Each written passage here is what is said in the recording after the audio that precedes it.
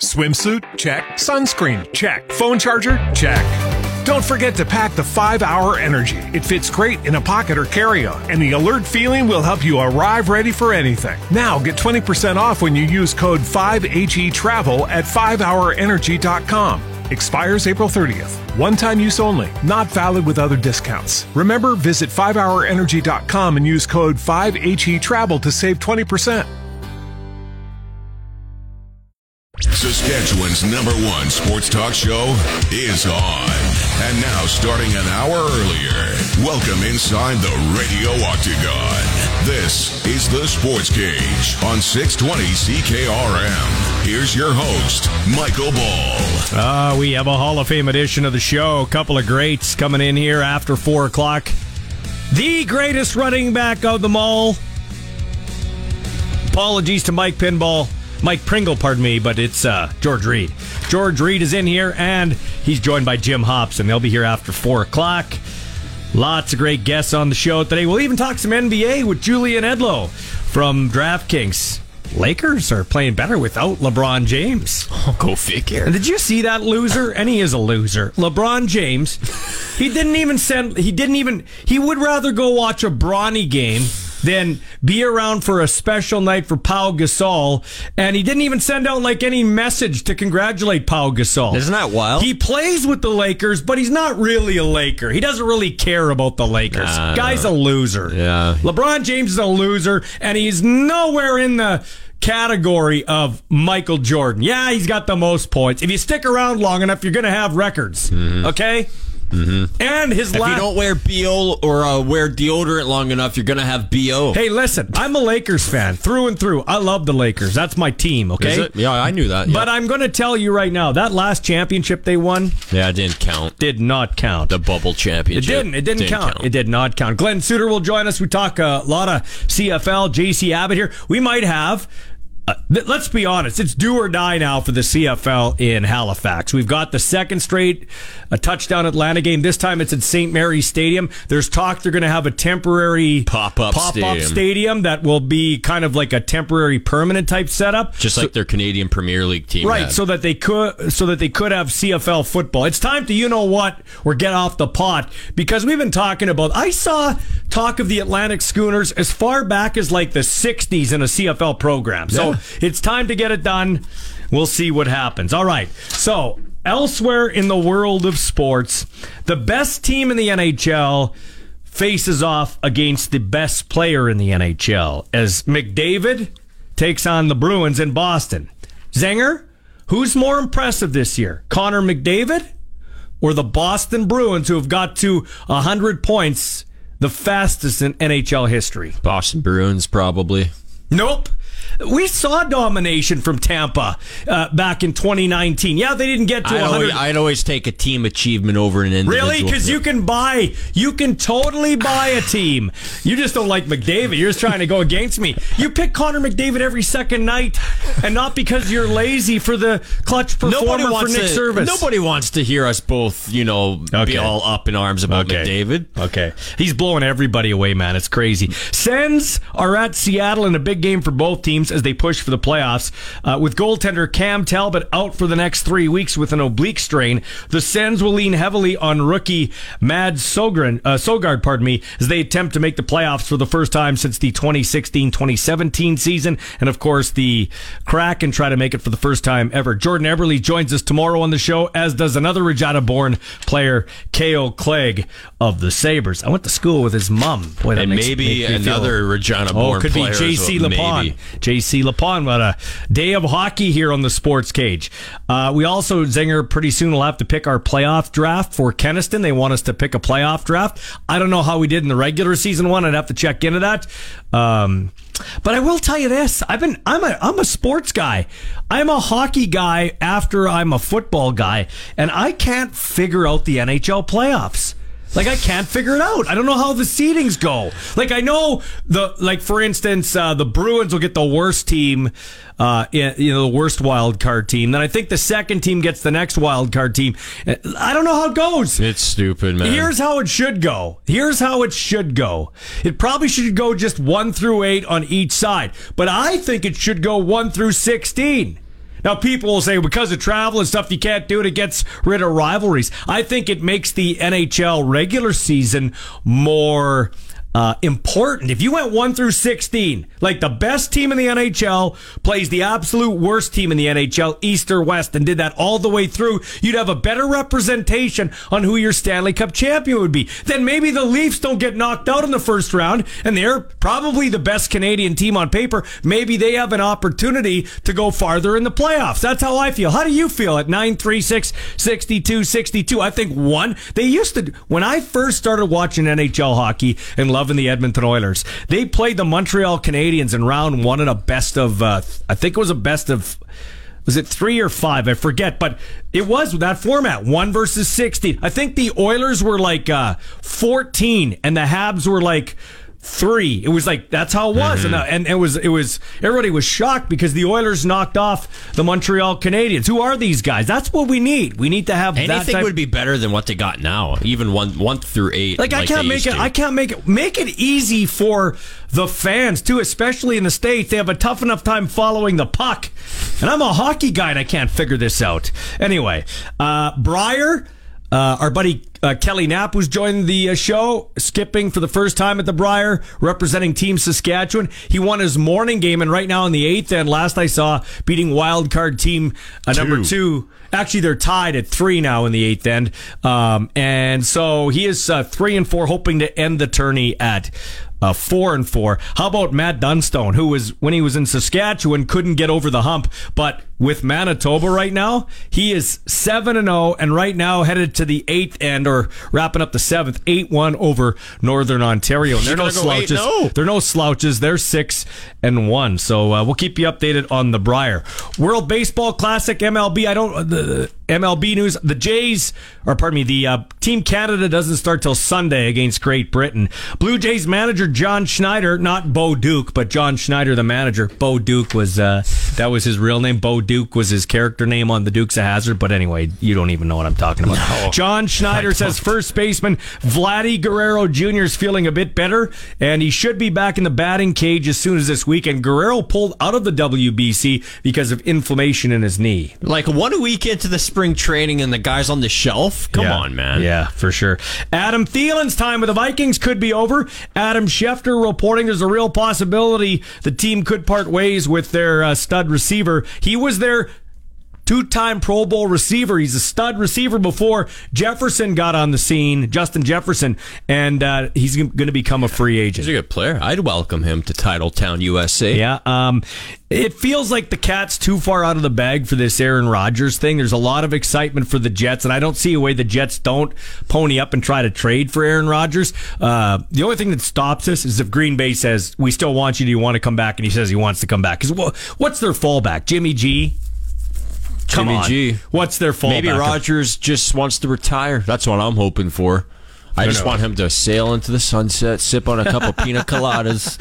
You know? Who knows? Who knows? Anyway, we're going to take a break. When we come back, we'll get to a pick six. You can weigh in at 936-6262. We want to hear from you today. Wherever you're listening, however you're listening, thanks for making us part of your day. We'll give you a shout out, make you famous at 936-6262. What do you like about the show? What don't you like about the show? How you feeling about your riders? Do you have thoughts on George Reed as a player? And Jim Hobson, known more as a guy who is leading this team through probably the greatest era in Rough Rider history. You know? You could make a claim that it was when George Reed was playing, but Jim Hobson was the guy that was leading this team. They'll join us in studio. What do you think of them? Do you got any questions for them? We'd love to get them. 936-6262. This is the Sports Cage on your Voice of Saskatchewan, 620 CKRM. It's time to step into the radio octagon. You're tuned to the Sports Cage on Saskatchewan Sports Radio, 620 CKRM.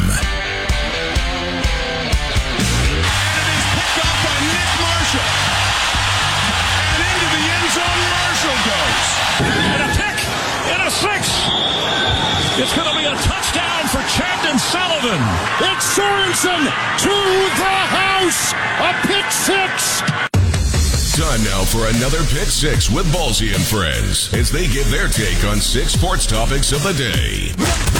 draft. As you know, we're going to have the CFL draft in its entirety here on 620 CKRM, the only radio station in the country to do this, because we are the flagship station of the Saskatchewan Roughriders and really the most prominent voice for CFL football on the radio airwaves right here, 620 CKRM. John Hodge, who's a regular contributor on the Sports Cage, came out with his mock draft 1.0 as the draft goes down officially May the 2nd, and he has the Rough Riders taking defensive lineman Lowell Aguak from TCU. The 6'5", 271-pound defender didn't play much for the Horned Frogs following a transfer from the University of Connecticut, but has all the tools to become an impact CFL player. Aguak brings impressive length and quickness to compete along the interior or coming off the edge.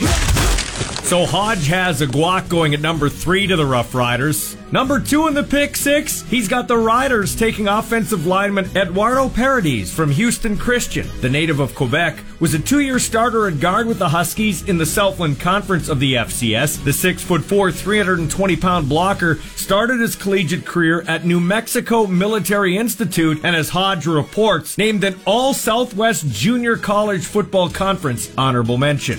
Number 3 on the pick 6, John Hodge has the Ottawa Redblacks at number 12 taking U of R Rams defensive lineman Anthony Bennett. He's a 6'3", 230-pound edge rusher and was named a first-team U Sports All-Canadian this past season. What a season he had. 38 total tackles, 12.5 tackles for loss, 9 sacks, and 1 interception to go along with 1 fumble recovery. This guy's going to contribute right away on special teams and maybe rotating in on defensive end alongside other fellow national players. Number 4 of the pick 6, staying with the Regina Rams theme, John Hodge in his first mock draft has the Rough Riders taking linebacker Josh White, who's been on the show before. The 6', 219-pound defender was overshadowed at times this past season by Rams teammate Ryder Varga, a BC Lions prospect. White was solid in his own right, though. He made 29.5 total tackles, 5 of them for loss, and 2 sacks. Really good at the point of attack. And the Riders, of course, will need some depth in the linebacking core behind Micah Tights, who's coming off a groin injury. Number 5 on the pick 6. According to John Hodge, he has the Stampeders in his first mock draft, taking offensive lineman Dayton Black from the U of S at number 22. The native of Brandon, Manitoba, was a CanWest All-Star this last year after taking over the left tackle spot from BC Lions draft pick Noah Zern. Black's a former high school quarterback, but he's a little big for that now at 6'6", 295 pounds, as he uses that big frame and hands not to throw the football anymore, but protect the quarterback.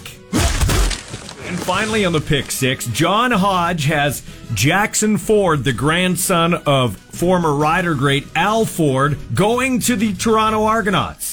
Jackson played a kind of a Swiss Army knife role for the Rams last year. Half halfback, half safety, was in the box at times. He was named a CanWest All-Star and second-team U Sports All-Canadian. He's fast, he's physical, he's got a great upside with a high football IQ and would add some depth behind starting safety Royce Metchie.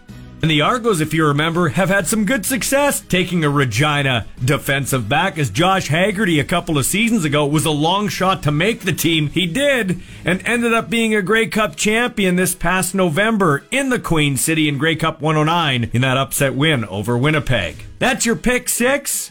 Thanks to John Hodge for doing a great job at 3 Down Nation covering the league. He will be part of our draft coverage on May the 2nd here as we cover the draft from pillar to post. First time a radio station has covered the CFL draft in audio form from start to finish. Make sure you join us on May the 2nd.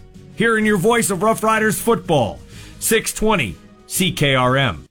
Yeah, so pick 6, John Hodge doing a great job. Maybe get him on tomorrow to talk about that. He's going to join us in our draft coverage, which goes down on May the 2nd. See a couple of Regina Rams highly touted there.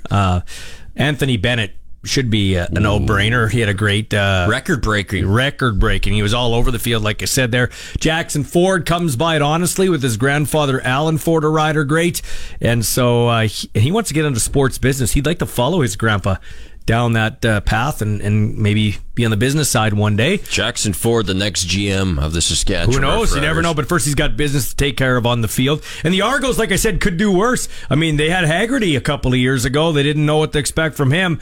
And Swaggerty turned out to be a pretty good player for them. Didn't dress in the Grey Cup, but did win a Grey Cup on home turf here in Regina. And of course, Josh White, who we had on.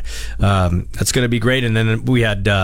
We're going to have a couple of U of S Huskies on here as we go along, so some great players to be featured. All right, I want to give a couple of shout-outs here. Happy birthday. I missed this yesterday. He listens to the show all the time. Jason Fichter. He runs the Rider Prider fan page. We were going to wish him happy birthday yesterday, and then I got sidetracked by... I thought of it too, to be honest. But I got sidetracked by technical difficulty. So Jason, happy birthday.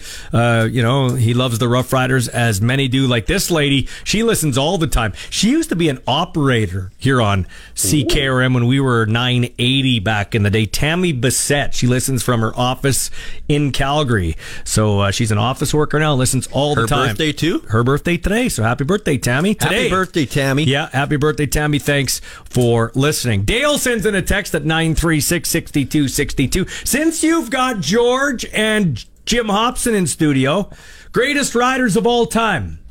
Oh, that's a question that's not.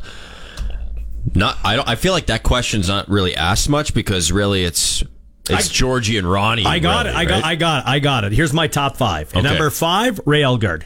Yeah, okay. Redefined the slot back position. He was really the guy that got that running start going. That he made it famous. In fact, the Ray Elgard rule was you're offside by a yard, it's okay, or half a yard, right? And a big bull in a china shop. When he retired, he was the best receiver in the CFL stats-wise. Now, the 3 and 4, you could do a coin flip. No disrespect. I love both these guys. I'll put Mr. Mack Truck, Roger Aldag. Undersized, but dependable, tough as nails, offensive lineman at number 4. At number 3, guy who's a little bit bigger, also dependable, also a Grey Cup champion, Gene Makowski. I got Gino at 3. From the University of Saskatchewan, number 60, Gene Makowski. And then, of course, Aldag was one of those great junior Ram players, so which we love our junior football players. Then... the world was robbed too soon of Ron Lancaster. Ronnie Lancaster was number 2.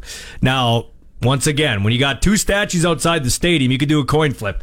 But I'm going with Ron. But I do think, and I've said this before, Ron is right up there with Pinball Clemens as the most influential guy in CFL history. Pinball, but Ron Lancaster as a coach, as a player, first off, as a coach, coach and GM, broadcaster, just the face of the guy was outstanding. He did everything in the Canadian Football League. He did everything. How many guys can you say that, like, across the board?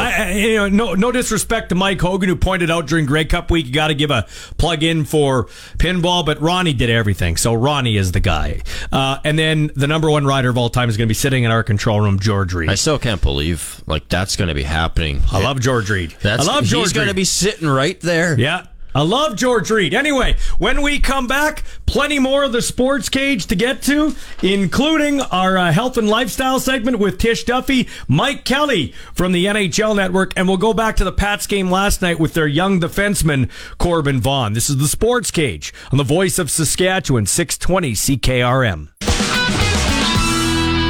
Sports Ticker for Bronco Plumbing and Heating, where professional service is guaranteed. They'll treat you right. Just give them a call at 781-2090. Tim Hortons, Briar, Kelly Knapp, Saskatchewan Ring, trying to wrap things up on a good note. They beat Northwest Territory 6-5 in the morning draw, and right now in the afternoon draw, Saskatchewan has a 4-3 lead on Team Wildcard number 2 in the 8th end. It's time to pump you up. Get the latest in fitness and lifestyle tips with one of Canada's top fitness trainers, Tish Duffy. This is Train with Tish on the Sports Cage. All right, Tish, I follow you on all the social media channels, so it's Train with Tish if you want to follow her. We kind of whet people's appetite here, but they can have a deeper dive with a lot of your great posts. Let's talk about 5 things we can do in our 20s and 30s so we can enjoy life after 40. Okay, this is a great topic. My first recommendation is to never stop resistance training or strength training in your 20s and 30s. A lot of my clients get frustrated with the lack of results, but it's because their habits aren't aligning with the efforts that they're spending in the gym. So if they keep up with their efforts in the gym, because in your 20s and 30s, that's when you're going to put on the most muscle the easiest. So if you keep doing all of your hard work in your 20s and 30s, when life calms down in your 40s and 50s and your habits just organically and naturally improve, you'll see all that hard work and dedication that you put in all those years prior. The second tip would be avoid drastic weight loss changes, like quick fixes and diets that are going to get you dramatic results quickly. The body doesn't really respond well to that long term. So you want to make sure that if you're losing weight, you do it gradually and safely so you're not wrecking your metabolism, because as you get older, your body will get a little less forgiving for those types of weird behaviors. Number 3 would be always prioritize lifting over cardio. So cardio is great for conditioning your heart and lungs.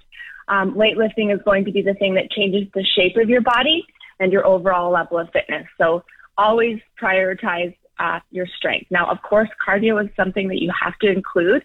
I recommend getting steps in and getting hypoxic a couple days a week, but really want to focus your journey on the strength component.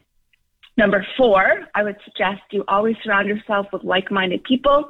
It's really hard to stay healthy and stay in that mindset if you're surrounding yourself with a bunch of people who are trying to sabotage that. So I always say, if your friends are criticizing your efforts, then you need new friends. Yeah. And then the last thing, obviously, would be to hire a professional before you really begin your strength training journey. There's a lot of things that are important to learn, like form and just general strength training principles. You want to know what progressive overload is. It's not overwhelming, but it is important to know that you know what you're doing when you first start. So those would be my top 5. These are great suggestions from our professional Tish Duffy. Go check her out, Train with Tish, on all the social media channels. Thanks for your time. My pleasure, Michael. Have a great day. Our house is your house. Welcome inside the Sports Cage on Saskatchewan Sports Radio, 620 CKRM. This guy's become a regular contributor, and we're happy about that. Mike Kelly from the NHL Network, a great follow at Mike Kelly NHL. The Jets have won 2 times in their last 11 games. Last night, though, I don't think it was for a lack of effort or, they had a letdown. They outplayed Minnesota, but a guy by the name of Marc-Andre Fleury did them in. Yeah, the Jets had a great game. Rick Bowness talked about it after. He said it was one of their better games of the season. And, process was great and play like that every night. We like our chance, all that stuff, right? And I know fans, it's not really what they want to hear. They want their team to win. But, yeah, they did. It wasn't just the number of shots they had, and they outshot them heavily, but the quality as well. 15 from the inner slot, which is the most Winnipeg's had in a game all year, the most Minnesota's given up in a game all year. And Minnesota's been one of the best defensive teams in the league recently. So it was an incredible effort. The only thing that bit them was goaltending at both ends. Fleury stood on his head. Hellebuck, first goal, third goal, not great ones. And, he's stolen games for that team for so many years. 5 straight games now. He's had a save percentage under 900. Only the second time in his career he's had a stretch like that. So it wasn't a game he had to steal. He just had to be good enough. And rarely he wasn't. But he'll need to be going down the stretch for Winnipeg to try to move up in the playoffs. Calgary's kind of creeping in now, so it's not even a lock, but, top 3 in the Central's still within the reach too. So Ottawa plays Seattle tonight. 2 very intriguing teams for me. I'm not going to lie. I'm surprised by both teams this year a bit. Yeah, probably Seattle the most, I would think. One of the top scoring 5-on-5 teams in the league, and they found their offense again recently after a bit of a dip, and they're winning again. So, I'm always curious with goaltending there if that can hold up for them, but they're just a deep team. They don't really have superstar player. Matty Beniers is their best player. He's missed time with injuries as well, and he's a great player, not a superstar. They just have depth, and Jared McCann's on a heater. For Ottawa, the Chicago game, I know some people are pointing, well, maybe that's the game, and now they won't make the playoffs. And as great as their run has been lately, they've never been above 25% in the odds that I use to make the playoffs. So, it's probably not going to happen regardless. And they have got an absolute gauntlet of a schedule coming up. Seattle is not easy, but starting next week, it's, Edmonton, Colorado, Toronto, Jersey, Florida, Pittsburgh, Boston, all these teams in a row. So nice run. I think meaningful games in March is all you could ask for if you're Ottawa, and that's what they've got. I kind of put Ottawa on the same kind of bracket as Buffalo in terms of talent and upside. Which team do you think has a bigger upside, Buffalo or Ottawa? Yeah, I think that's a really fair point. Both teams can score a ton. Both teams are fast. Both teams struggle to defend. And this is kind of why they are where they are right now. But they're young, and they're up and coming. And they've taken great steps this season. So that's a win. And I know anytime you get, sniffing around playoffs, the fan base gets excited. If you don't make it, it's disappointment. But, these teams were so far out of it last year. This is a win for both of them. I think Buffalo is a little closer. And I expect in the next, fast forward 2-3 years, these are playoff teams. They should be playoff teams. It's trending in the right direction for them. So it should be a win for both sides. Mike Kelly, we don't like to compare eras. It's very hard. But you put out on your Twitter feed at Mike Kelly NHL, March 6th, I think, 3 defensemen have scored more even strength points in a season than Erik Karlsson. Coffey, Orr, and Robinson. I would suggest that Coffey, Orr, and Robinson played with a lot better cast than Erik Karlsson has in San Jose. Wow. What a season that guy's having. Yeah, Robinson had Schutt and Lafleur and Mahovlich go down the list, or had Cashman and Esposito, and it's Rick Coffey we know we had in the 80s. It's insane what Erik Karlsson's doing. And the thing that frustrates me, so he's on pace now to finish right around third in terms of the most even strength points by a defenseman ever. He's already top 10, and he's got, 17, 18 games left to go. Let's see, he leads his team in scoring by a ton. I think Bobby Orr is the only guy that's got a bigger gap in terms of the end of the season. And he's doing it on a team that's no good. And the crazy thing is I hear two arguments with Karlsson all the time as to why he probably might, shouldn't win the Norris Trophy. And both of them, one of them is just wrong, and the other one actually, in my view, supports it. So the one that's wrong is that, you have to be able to defend, and he's an offensive defenseman. Just go look at what San Jose's produced in terms of goals for and against when he's on the ice at 5-on-5 and when he's not. It's positive when he is on a terrible team, which is remarkable, and it's way in the negatives when he's not. So that argument goes out the window. You want to make a case for Josh Morrissey? That's great. Karlsson's been better defensively this year. So then the other argument is, can you win the Norris on a non-playoff team? Well, what if Dahlin gets in and Morrissey gets in, then they should get it. Preposterous. This guy's doing it on a worse team with worse players. Timo Meier's gone. He's still putting up points. It to me is such a slam dunk no-brainer. Although I thought the same thing in 2016 when, according to somebody who voted on the award, it was Drew Doughty's time to win it because now it's a Lifetime Achievement Award. If he doesn't win it, it'll be criminal, in my view. Yeah, and that whole Norris on a losing team is the same argument I always use in a different way when people say, you got to win a championship to be a Hall of Famer. Really? You're gonna tell me that Dan Marino's a worse quarterback than Trent Dilfer, if we want to use an NFL analogy? Yeah, that's a fair point. And it's hockey too, right? It's the biggest team sport there is. The quarterback is very important. Now, I'm not taking away from Dan Marino. You make a great point. But if you want to talk championships as a quarterback, that's so different than it is in hockey, just because of the value of the position and the outcome of the game. Hockey is the most team sport there is. The best players on the planet play less than half the game. It's a true point. Yeah. It's, Well, here's it's a nice thing to have, and the great players that win a lot of championships, that's great too. If you're maybe trying to split hairs between two great players and one has won a bunch of championships and the other one hasn't, and otherwise they're pretty much the exact same, that's, so be it. But to go back to Karlsson, like I said, it's an individual award, and you can be, if you put Connor McDavid on the Arizona Coyotes next year and he scored 160 points, should he not win the Hart Trophy? Wow, I thought he should have won it last year, even though Matthews had 60 goals. I mean, it was the same thing. It was McDavid fatigue, and I'm like, if he's the best, he's the best. So that leads me to our last talking point for this segment. What's more impressive, Mike Kelly, what the Boston Bruins are doing or what Connor McDavid is doing? That's the matchup tonight. The best player on the planet against the best hockey team on the planet. Well, if I say one, I'm already wrong because the other one is just as good, right? I'll say Boston. Okay. It's a team sport, and what they overcame at the start of the season with some injuries that they had. I mean, this team doesn't lose, and they don't have a weakness. It's crazy. So, one of the best offenses in the league. They're incredible defensively. They go out and get Orlov at the same time. Their goaltender is going to win the Vezina Trophy. It's insane. So they might finish with the best regular season record ever.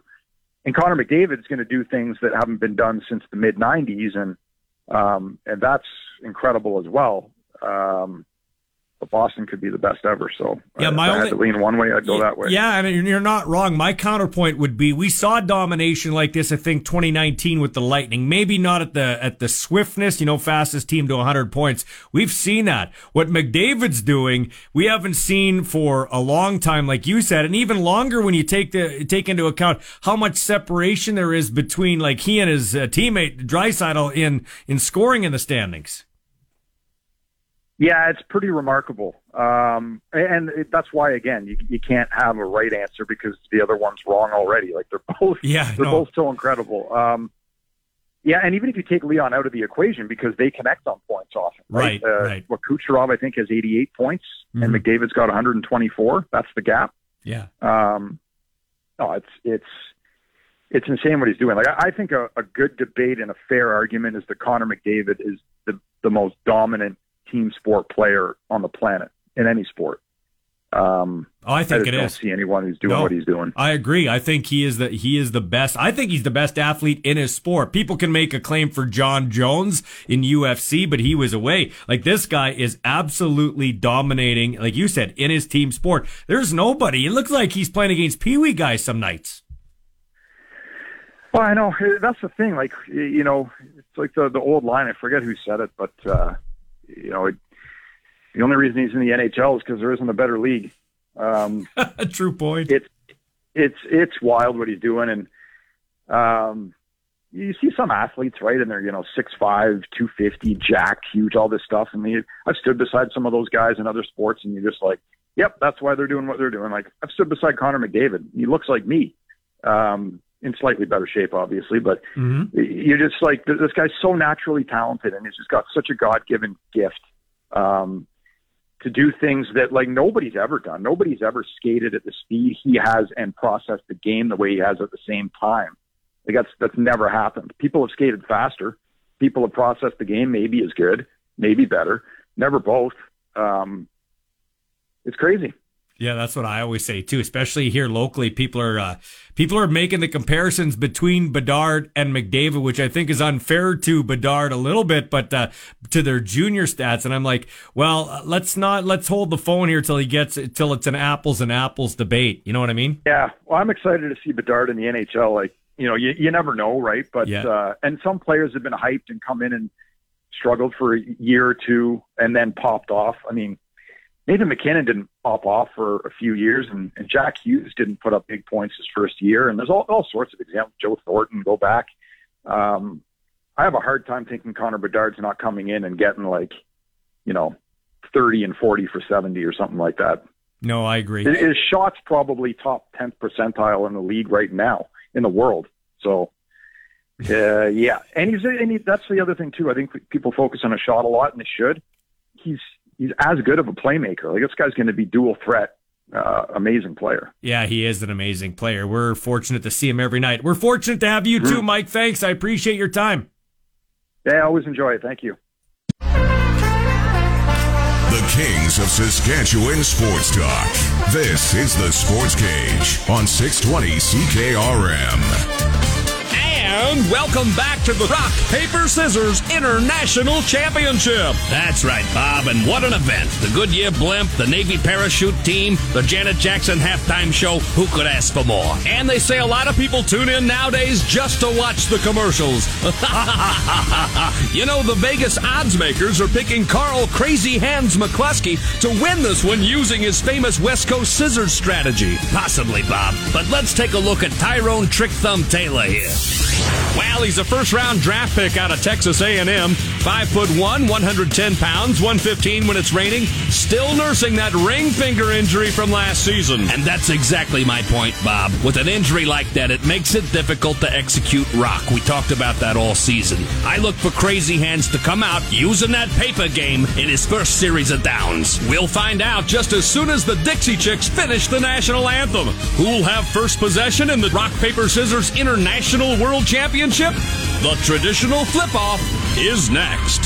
So, Zinger, there's a method to my madness running that intro because tomorrow I will not be here for the first hour of the show. I am, I think, emceeing / taking part in the annual Rock, Paper, Scissors event over at St. Bernadette School where my kids went, and they invited me out to call the action and maybe be a part of it. They've heard how great I am at Rock, Paper, Scissors on the radio. I'm undefeated. I crush every listener that calls in. I end up beating them all the time. Like I've played this game numerous times. I don't even know my record. Like it's like 80-0. Like I'm unbelievable. Okay. So they got me coming out. They got like a belt and everything. So I might come back with some hardware tomorrow. Okay. So you're going to we'll have some tape stuff and you'll hold the fort down until I get back here around 4:00. Okay. Sounds good, man. Okay. So with that in mind, do a little training here.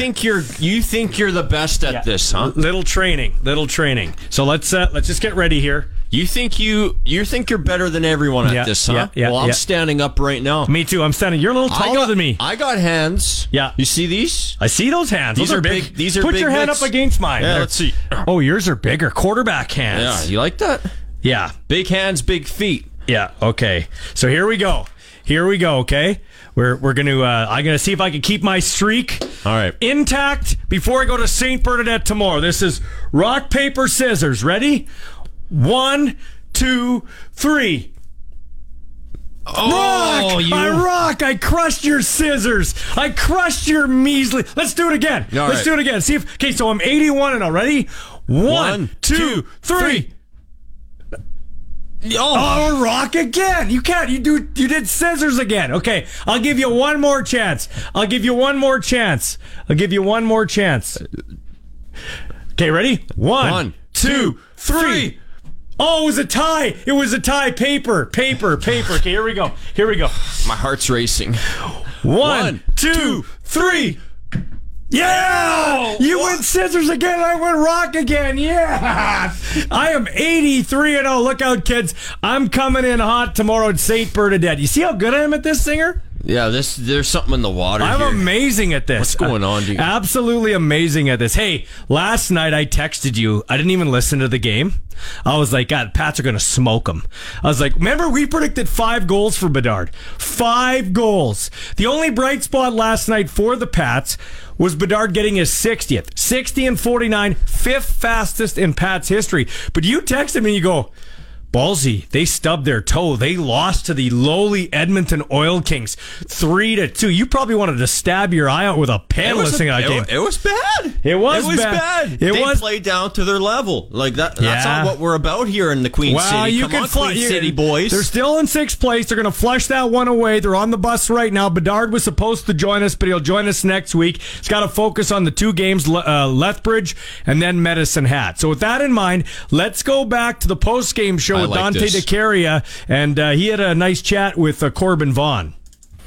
We had a good start there, working hard, kind of getting pucks in the net, and kind of just let us sink down to their level. Kind of just hoping to have a short-term memory at the end of this one here. Yeah, and how important is it to have a short-term memory and just kind of erase this tape, erase this from your young minds, and focus on the upcoming road trip, which is crucial?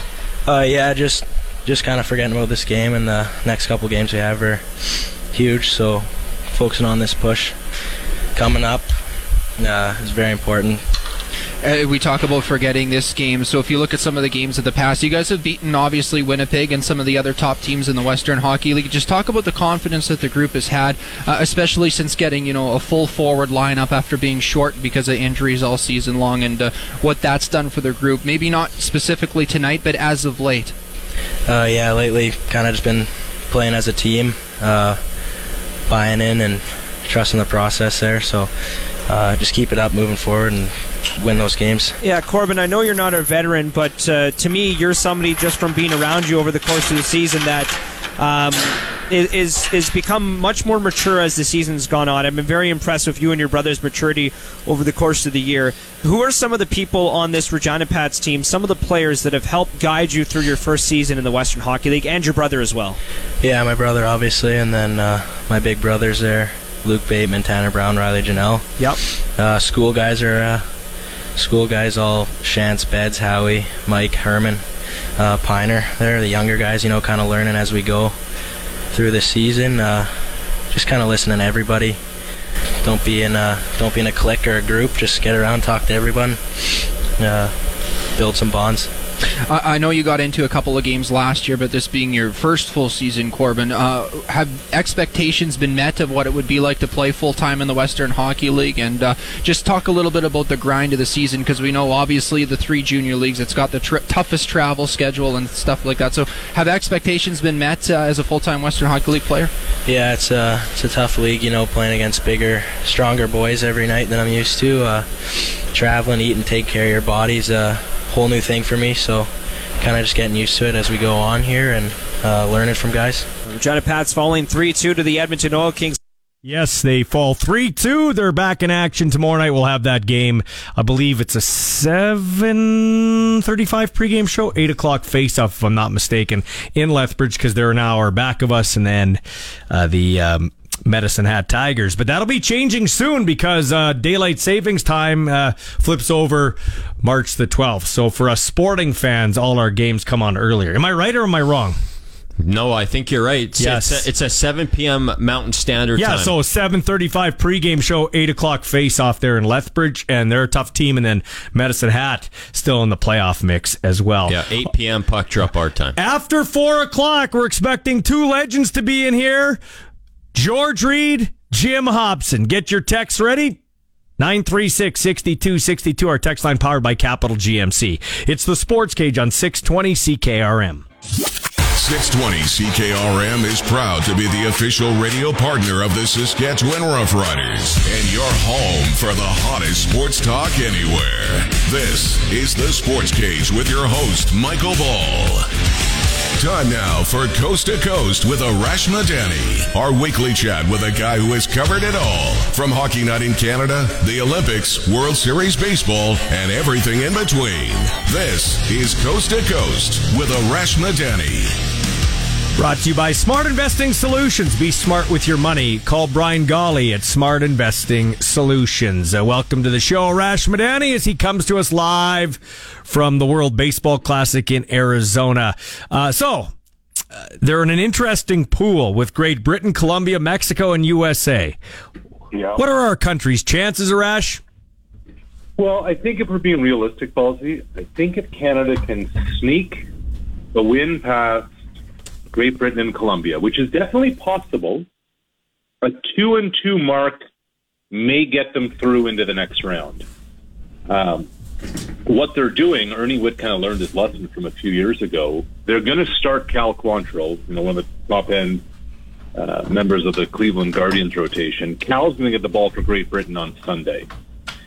You have to think Monday's I don't want to say a giveaway. I don't have to say, to beat the U.S. feels impossible. Freddie Freeman said it would be the miracle on dirt if they get it done. But I think there's a chance, but I think all the stars have to align for that chance to happen. You're about to have a sit-down interview. Well, you did have the sit-down interview, but it's about to go on with Tim and Friends. Tell me about that. It's an amazing story of Freddie Freeman. Well, Ballsy, it is really an amazing story. Like, here you have the NL MVP, right? Mm-hmm. 2020 with Atlanta. The next year they win the World Series. And Freddie, born and raised in California, will represent Canada at the World Baseball Classic. And you're saying, like, what's the deal? Well, Freeman's parents were born and raised in Ontario, and Fred's mom, Rosemary, died when Freddie was only 10. She died of cancer, and Rosemary Freeman was fiercely proud to be Canadian. So to pay tribute to Rosemary, Freddie continues to play for Team Canada. Now, a few things. One, he also honors her memory. She died of melanoma, skin cancer, so he wears long sleeves all the time. He has a chain around his neck with a cross. Inside it are some of his late mother's hair. Oh, so Freddie's wow. like, yeah, I won the World Series. Mom was with me the entire time. And he says, as a parent now, he's not only teaching some of the same lessons that Mom did, but it's made him a better parent because he's saying, okay, I get home from the ball field, I may be tired, whatever. He's like, I was only 10 when Mom went away. I'm spending more time with my kids and really valuing a lot of time. So that's that side of it. On the baseball side, Ballsy is like, look, we went winless the last time the WBC. And Freddie's in a locker room with a lot of these guys on the pro side. He's like, I really, really, really want to beat Team USA. So the fact that one of the best players in all of baseball is representing Canada, and for the reasons he's doing so, is pretty cool. Sports is all about storylines. Arash is one of the best at pulling those stories out, so you can check that out on Sportsnet. So the Raptors are battling for a playoff spot, and Fred VanVleet went off yesterday after their 108-100 loss to the LA Clippers, attacking one of the officials with a verbal barrage. I'll tell you what, man, I think the NFL, for what they spend on officiating and all the high-tech stuff, I think they have the worst officials. But then after that, I don't know, is the NBA trying to be worse than the NHL? Like, officiating in sports, we have to respect officials, the human element, all that type of thing. But, man, it's pretty bad. What did Fred say last night, Ballsy? Like, let's examine these quotes. He opened by saying, quote, I thought Ben Taylor was bleeping terrible tonight. So right away, there's the fine, right? Named the official, Ben Taylor. 5 of Fred's 8 texts this season, by the way, are courtesy of number 46, Ben Taylor. He said, I get a BS text that changes the whole dynamic of the game, the flow of the game. He said, look, I like a lot of the refs. They're trying hard. They communicate well. He said some of them also just come out and want to be bleep and just bleep up the game. And he said, look, some of our officials in the league, it's getting out of hand. And he said, it's bleeping ridiculous. He said, I'll take my fine for speaking on it. And I thought what was so interesting today, as the news cycle did its thing, Balti, so many players are saying, hey, Fred said it for all of us. Fred took the bullet for all of us. It's one thing if you miss calls, Balti. Okay, we're all human. It's another when you come out with an agenda and a vendetta and all those kinds of things. And that's what Fred VanVleet's pointing to. Yeah, no, it's a good point. Now, I wonder, suspension? Fines are one thing, suspension. And I think this, I've said this for a long time. I think officials should be made to sit at a podium or in front of reporters to answer the questions as to why they made the call they did. Yeah, I'm with you. I mean, if coaches have to answer for why they made a mistake in going for it or not going for it or not getting the play call in time and all of those kinds of things, why shouldn't officials?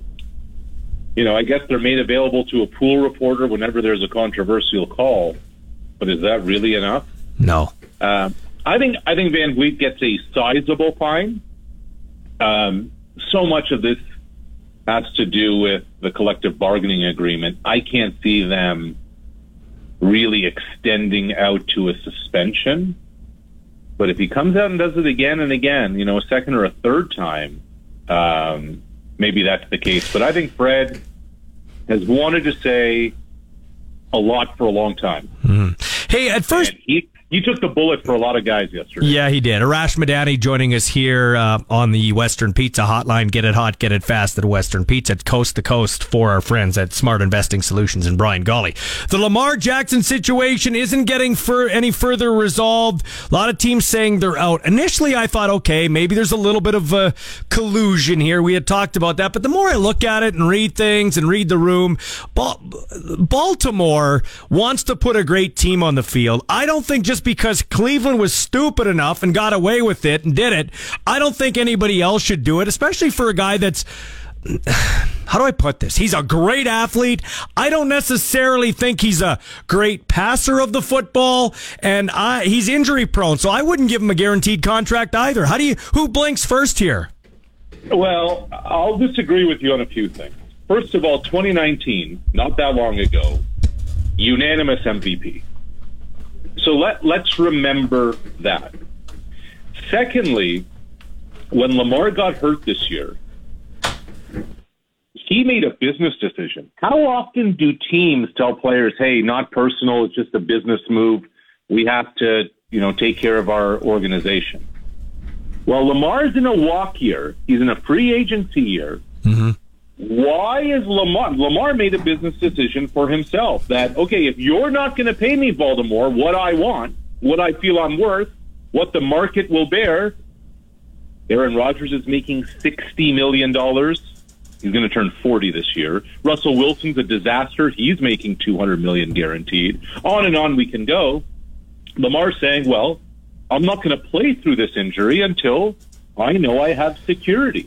So I disagree with injury prone. I think Lamar just took stock of the situation and said, all right, I'm banged up. Why am I going to leave it all out there when something significant can go wrong and it's really going to cost me in the pocket? Would you agree with this? Lastly, because we do have to go, would you agree with this? The only way anybody else gets a guaranteed contract, like a quarterback, okay, let's be honest, that's the position. Lamar, Joe Burrow, Justin Herbert are all in the same kind of boat. If three of them got together and said, we're not playing unless we get a guaranteed contract, what are those owners going to do? I think what's going to end up happening is that quarterbacks are going to get a percentage of the cap. So it may not necessarily be a number because there's no hometown discount with quarterbacks, and the number keeps going up. Mm-hmm. So X% of the cap will go to Joe Burrow. I think that's the only thing that can really happen. No, that's a good point. And hey, for what it's worth, I'm always for the player. So if Daniel Jones is getting a 4-year, $160 million deal, Lamar Jackson should trump that by a big time.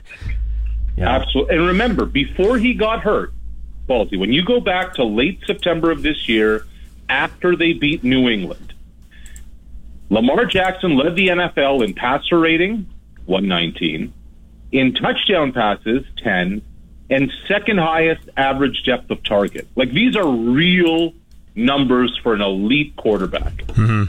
No, it's a good point, man. Hey, thanks for your time. We'll check in again with you, and I know you'll be hanging out with my buddy Zinger at the World Baseball Classic. Can't wait. We're having lunch on Monday, so I'll have the full update for you, Balti. Let's go. Bring me the bill, okay? Bring me the bill, right. But don't spend too much. We got the exchange rate's going to be killing me. Me. We're going for Mexican, so the queso is on you, Balti. Okay, good, man. That's Arash Madani for Smart Investing Solutions. We'll be joined by Jim Hobson, and then hopefully shortly by George Reed next on the Sports Cage on 620 CKRM. You're listening to the radio home of the Saskatchewan Roughriders, the Sports Cage on 620 CKRM. Welcome back to the show. Tell you what, man, this guy, I'm proud to call him a friend. He's a guy that suggested to me, I've been trying to get some stuff signed by George Reed, not for resale or anything, just because he's like you said, Zinger, he is Jim Brown. He's walking around. So Jim Hobson has the friendship and the inside track, but then Jim's like, well, why don't we get George in? I thought, you're going to get George Reed in and Jim Hobson, and you got to do it. So we're waiting on George, but we got Jim Hobson in studio. Thanks for coming in, buddy. Glad to be here. Hey, how are you feeling? You're going through cancer, and you just actually got your chemo bag off. Yeah, this was my 36th treatment. I get one every couple weeks. Get the treatment on Tuesday, get the bag off, chemo bag on Thursday.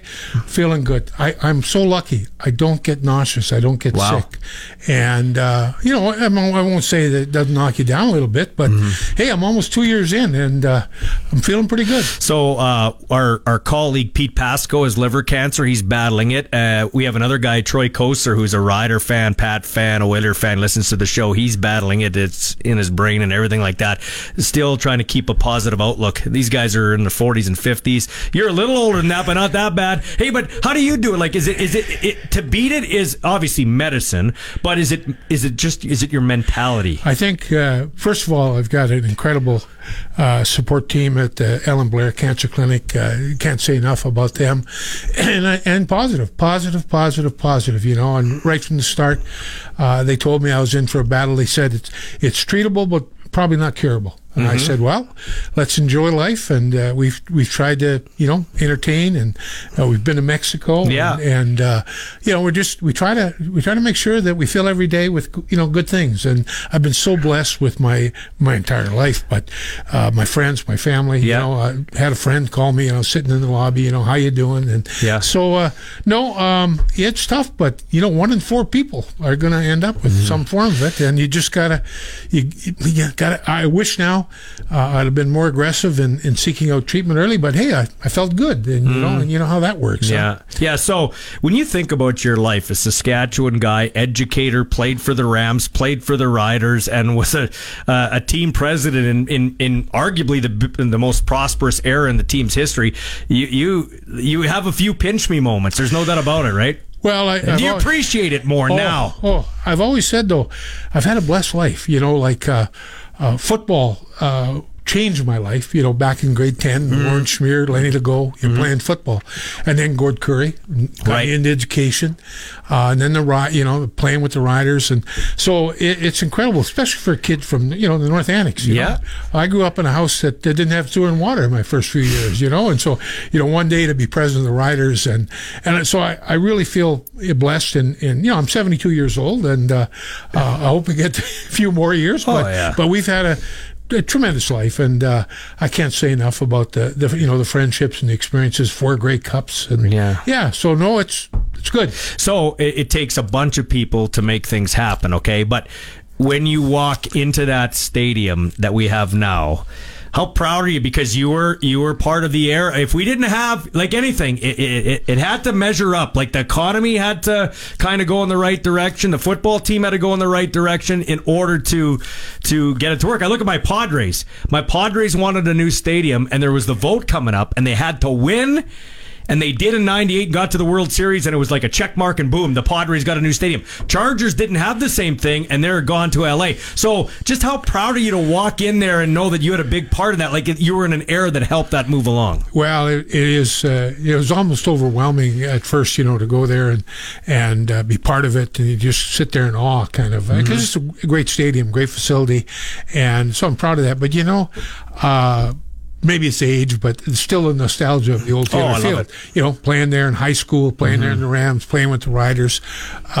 So many great memories. But it's a great facility, and I like what they're doing this off season. I think we're going to be better, and we need that. If reality is, if you don't have a good team, the crowds don't show up, and we need that. So, but I feel like we're on the right track anyway. When talking about the stadiums, we'll get into the football talk more. But in talking about the stadiums, it's still a relatively new stadium. It feels like I joke about this. The old stadium was like when you went to a party in Glencairn, where I grew up. You didn't care if you spilled the beer on the carpet or whatever, right? There, it feels like you're in Wascana-View and you can't touch anything. And you need a few more signature wins in that stadium to give it some character.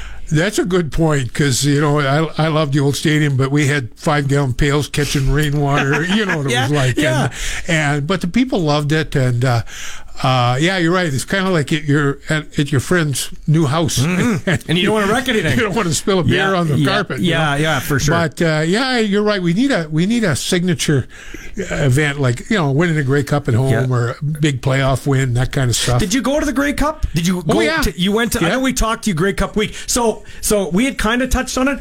I was sitting there and I didn't know who to cheer for. Like we had Andrew Harris on, and I'm like, Andrew Harris, but then it was Winnipeg, so I ended up cheering for Toronto, and I thought, as a Saskatchewan fan, that was the best finish possible.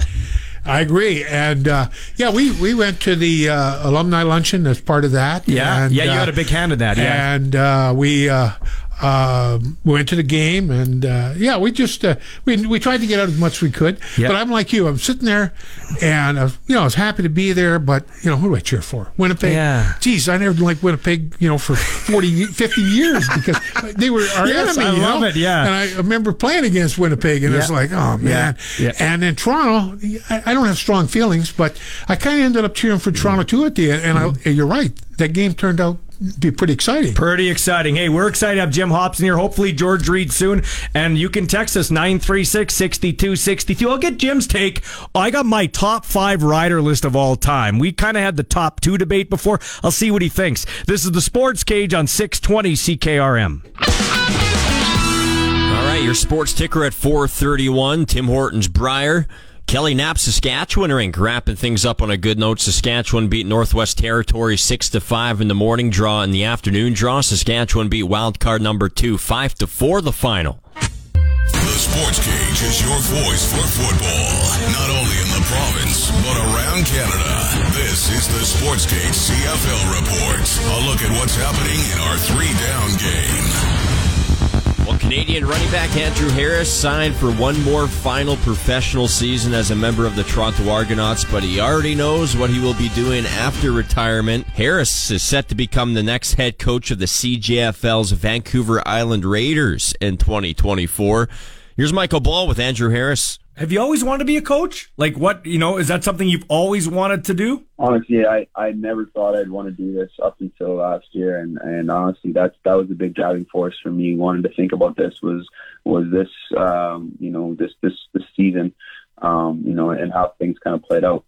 And I mean, I had some opportunities to coach in the CFL as a positional coach. And I figured, that kind of stuff's always going to be there. But, this junior opportunity for me is something I want to come back to, get my grassroots feeling of where it started, where I got my kickstart and my my jump into the CFL, and I think it's pretty special to be able to impact some young men and kind of get them on the right path and doing the right things, whether it's getting their lives started as young men off the field.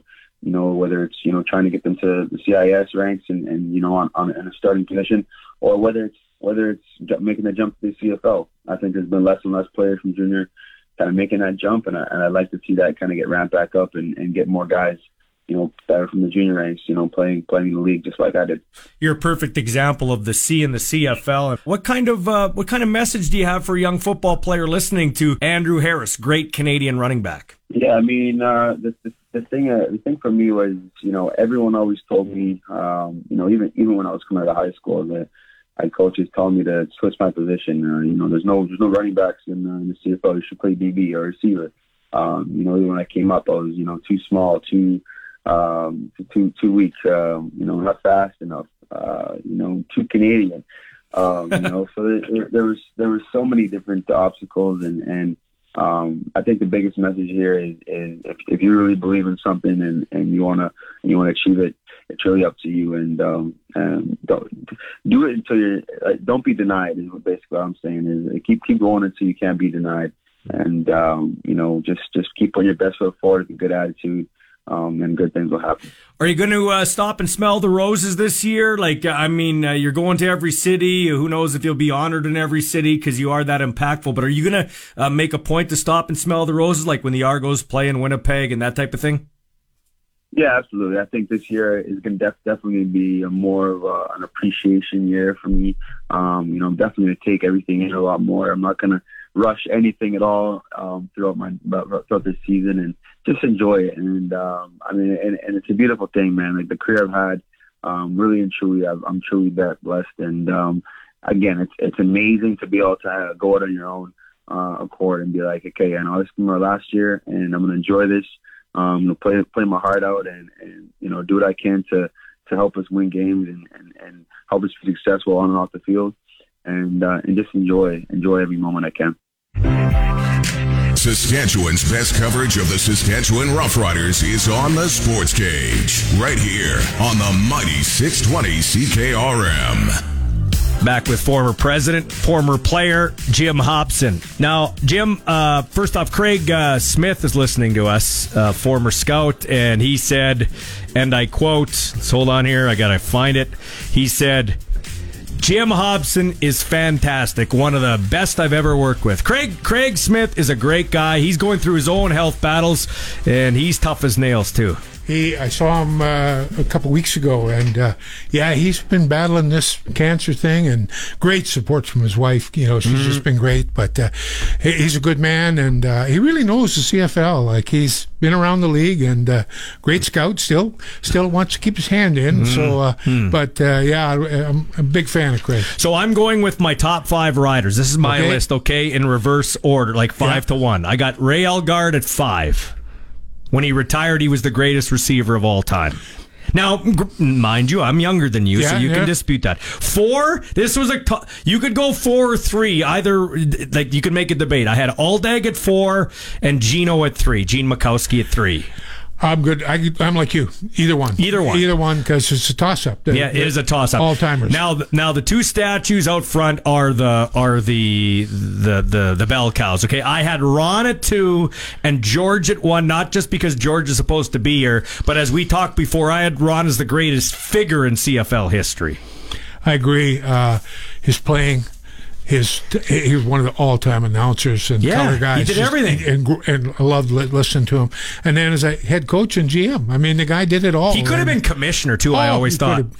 Ronnie could have been anything he wanted. He was that kind of guy. And, no, I don't disagree with Elgaard. I definitely would have in the top 10. The guy he was something. So if he wasn't 5, who'd be 5, in your opinion? You've been around longer than me, man. Probably a guy like Ed McQuarters. Okay. Eddie, yeah. Well, for sure, yeah. I was lucky. I got to play with him at the end of his career, and he was still with one eye and bad knees. He was still a load, and great guy. And but I bow to you. I forgot Ed McQuarters with one eye. Sorry, but you have to remember, I didn't watch. I wasn't around when Ed McQuarters was around in terms of appreciation. He was a big part of our first Grey Cup. He came back up here, and he and Roy Shivers played together in St. Louis. And Ed got cut because they had a quota on black players at the time. And I remember Roy telling me Ed was our best defensive tackle, and they cut him. But he was, Isn't that stupid how things went? Unbelievable. But I set up a lunch one day with Maz and Ed and Roy, and we were just in awe. These guys are, like Roy was a heck of a football player too in the NFL. And kick returner and running back, and listening to those two guys was just, it was really something that we were able to do. In terms of influential guys in team history, I mean, there's a lot of guys. Tom Shepard did a great job with the Friends of the Riders touchdown lottery. There's been so many great guys, but you'd be at that top of that list, man, in terms of ushering in things, the code of conduct and everything like that. How without how concerned were you? Now, there wasn't a lot of off-field BS in terms of, I think Gary Johnson had something, but there wasn't a lot off the field. But just what you saw with Garrett Marino and everything that went down and all that stuff, how concerned were you as a guy watching that from the outside? I had concerns last year with overall team discipline. I felt I'm a big fan of Dickie. I think he's a great guy, and I loved him as our special teams coach. But he's he's a laid back head coach, and he likes to empower the players and the assistants. But you could see that discipline issue, the penalties, and some of the stuff that was going on. At first, I still have mixed feelings about it. You need guys that play to the edge. I know we take some criticism, but I played with Bill Baker. blocker. And you know what? Bakes played to the edge. And well, they named him the Undertaker for gosh sakes, right? So you need, and Ralph Galloway and those guys were tough guys. You know, they really set the tone. So I thought. And I talked to the guys around the locker room, and they said Marino's very popular in the locker room. Yeah. Like he's a guy that the players like. But, you know, he went over the edge, and it kind of set the team on the wrong track. And then Duke and all the other stuff. And even Marshall, criticizing head coach and stuff like that. So the team discipline has to get better. There's no doubt about that. I like a lot of the moves they've made. They've brought in some good players, I think a good quarterback, some receivers. We're going to be better. Would you have taken a guy like, listen, Cody's blocked me because I was critical of him, saying he maybe didn't have the mental makeup to be the quarterback of the Rough Riders, the toughness, like a Darian Durant. But I thought he was a good guy. He's a good man. He was a decent quarterback. Would you have taken Cody aside and said, hey, like maybe, man, like let's watch how we're presenting ourselves as the quarterback in terms of talking about your teammates, talking about your head coach, even talking about how the criticism's getting to you? I might have, but I tried in my time there to let the head coach and general manager be the face of the team with the players and so on. They certainly knew who I was, and I drop around the locker room and go on team trips and so on. So if a player indicated they wanted to talk to me about something, I was happy to, because I talk, and I had some credibility because of the fact I'd played. So when I went in the locker room, the guys were okay with that. But it's everybody reacts different. I like Cody. I saw a lot of good there, but he was sensitive. I mean, Darian took heat because he kind of kept to himself, but that was his way of dealing with the pressure, and he was very respected in the locker room. Of course, I played with Ronnie. Well, not a better guy in the world to handle pressure, and he just was immune to that stuff. And he had a great personality. George, quieter. Kept to himself, didn't say a lot, but he let his actions, get up from the ground, hand the ball, and limp back to the huddle. Well, I've always said my favorite line is, George, why don't you run back to the huddle? Because they only get paid to run one way. But I saw the picture I put on Twitter that you gave me. Yeah. You must be ready as an offensive lineman to have friendly fire, because the one picture, he's running over you. Yep. It's like it doesn't matter if it's white, if it's green, if it's red, he's running over that person. George was one way, and you knew when you were blocking for George, you better get out of the way. Like, you better make your block and get out of the way, because George is coming. And first time he ever spoke to me in my rookie training camp, and I'm a junior player up, who am I? And I was doing a pass blocking drill, and I backed up and I stepped on George's foot, and George says, "Rookie, don't be stepping on my feet." That was the first line. Yeah. Well, thank you, Mr. Reed. That is hilarious, man. Do you marvel at, like, this is why I wanted to have you in, for different reasons, but the same reason too. Like, this guy, it's amazing. People will be cheering, they're looking at something, and all of a sudden they show him on the big screen, and it's like the Pope. It's just a reverence, and it should be that way, because this guy played in an era, there was no platooning of running backs. Everybody knew he was getting the ball, and just stop me. Like, that's what, he gave up his body, everything for this Rider Nation. Everything, and his records stand, and speak for themselves in terms of his carrying the ball. But George was also one tough dude and a heck of a blocker and a good pass receiver. He could do it all, and he actually used to like to block. I think, like, he wasn't afraid to mix it up. We played linebacker when he was in college as well. So, yeah, he's a tough dude. Didn't say a lot.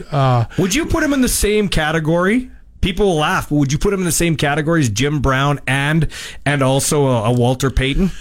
Oh, yeah, I think so. And remember, George came up here at a time that salaries in CFL were as good or better than the NFL. He actually had a 3-year deal with Denver. They wanted him down there, and I think George would have been successful down there. But he was getting his career going here. He liked it here. The money was good, and he stayed. And we're just lucky. I mean, we're blessed that we had a guy like that, and he's been with us so long afterwards.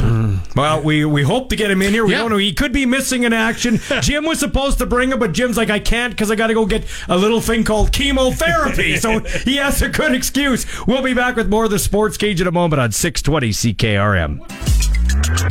where Saskatchewan sports fans come to talk. This is the Sports Cage on Sports Radio 620 CKRM. Here with Jim Hopson, former president and CEO of your Saskatchewan Roughriders, player, Regina Ram, educator, big man in the community for sure, and battling cancer the way he used to battle defenders. So, Jim, I had a fan come up to me and say, I don't feel like the Riders went all in like they did in 2013 when Brendan and Jim were running the show. Now, I don't want you to comment on this regime because, listen, you're friends with Craig, but you weren't on the inside, and I'm not saying they didn't try to win it because they did, but they took a different approach. They even said, hey, we want to build, we want to spread it out so we have a residual effect year over year, and it obviously didn't work for one reason or another, and now they're spending a little bit more. They bring in the 36-year-old quarterback who we both like in Trevor Harris.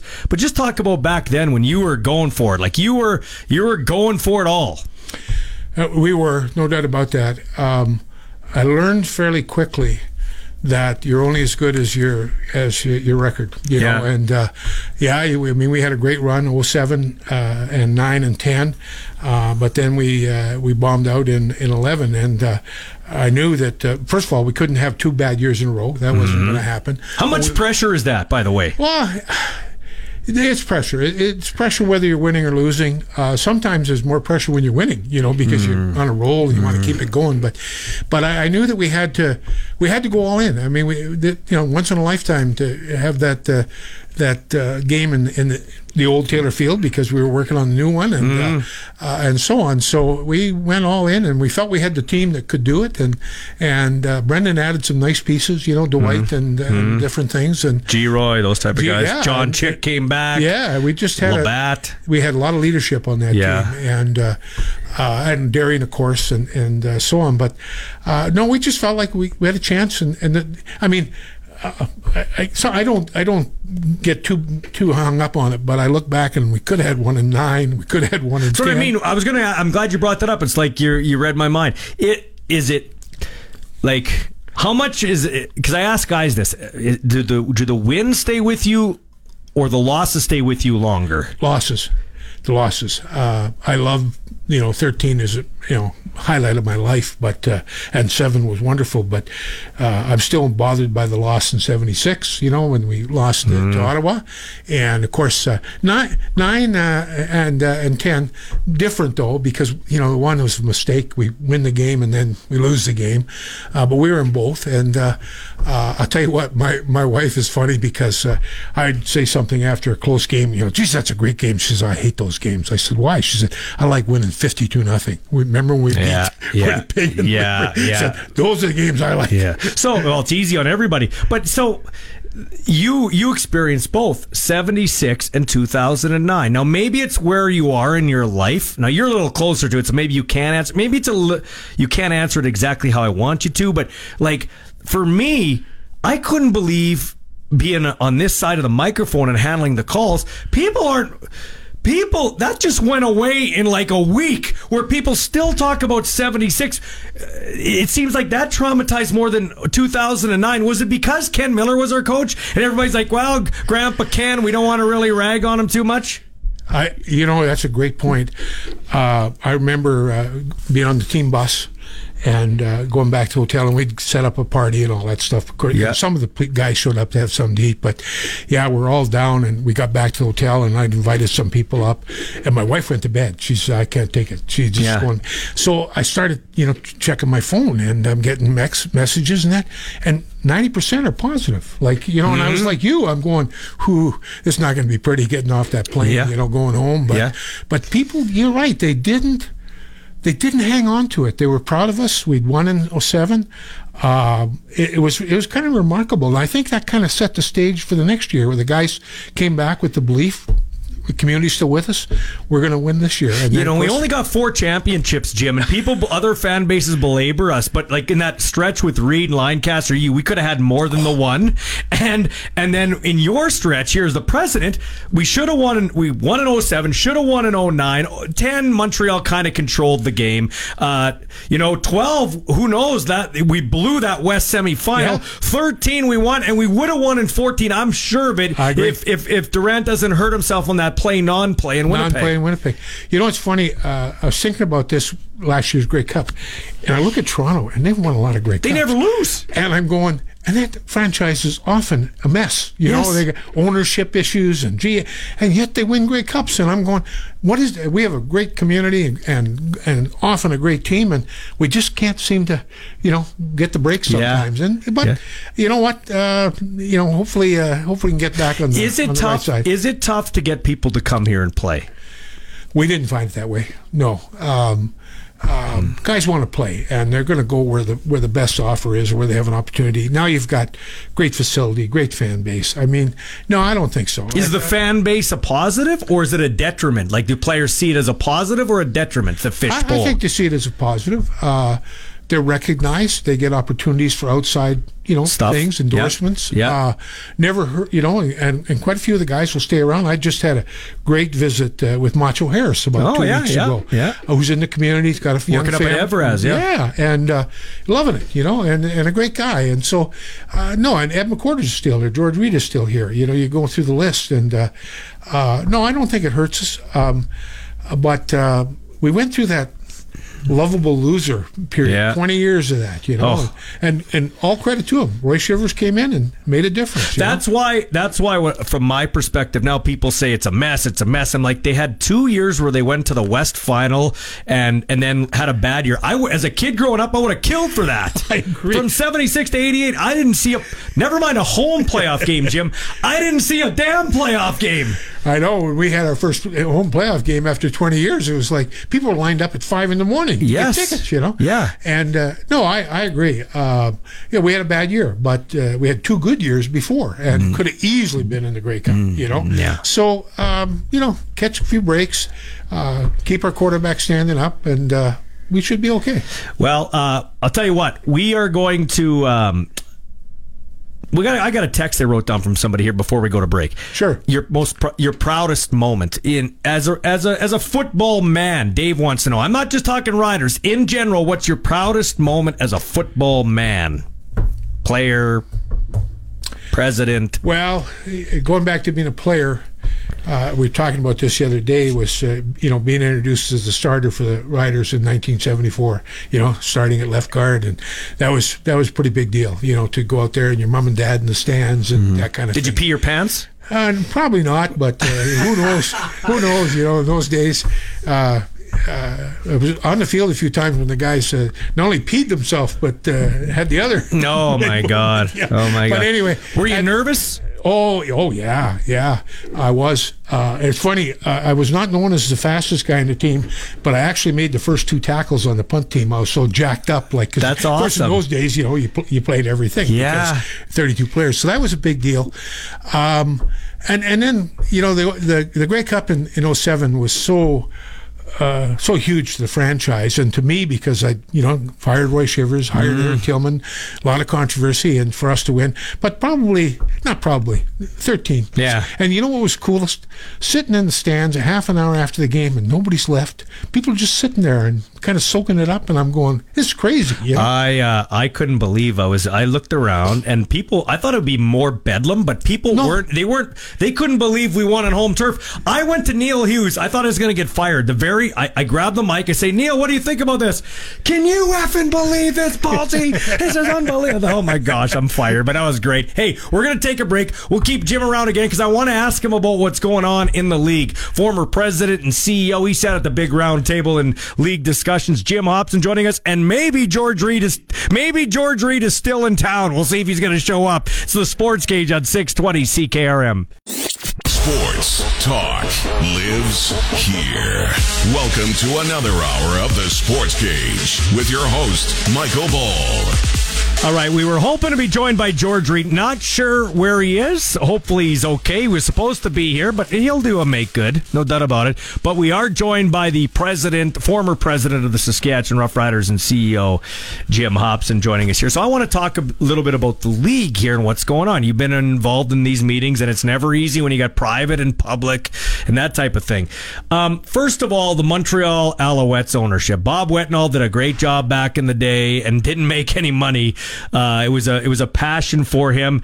I had a little bit of, I was a little skeptical when they sold it to a 91-year-old guy, Sid Spiegel, when there were other groups that wanted it. He passes away, and now they're back into it again. Just what are you making of that Montreal situation? That's a head scratcher to me, but hopefully they can rectify it, right? I hear they can. They've got some good people very interested. I was a big fan of Bob Whitnall. I didn't know what to make of him. The first time I met him, he walks in and he's got a cigarette hanging out of his mouth and a gravelly voice.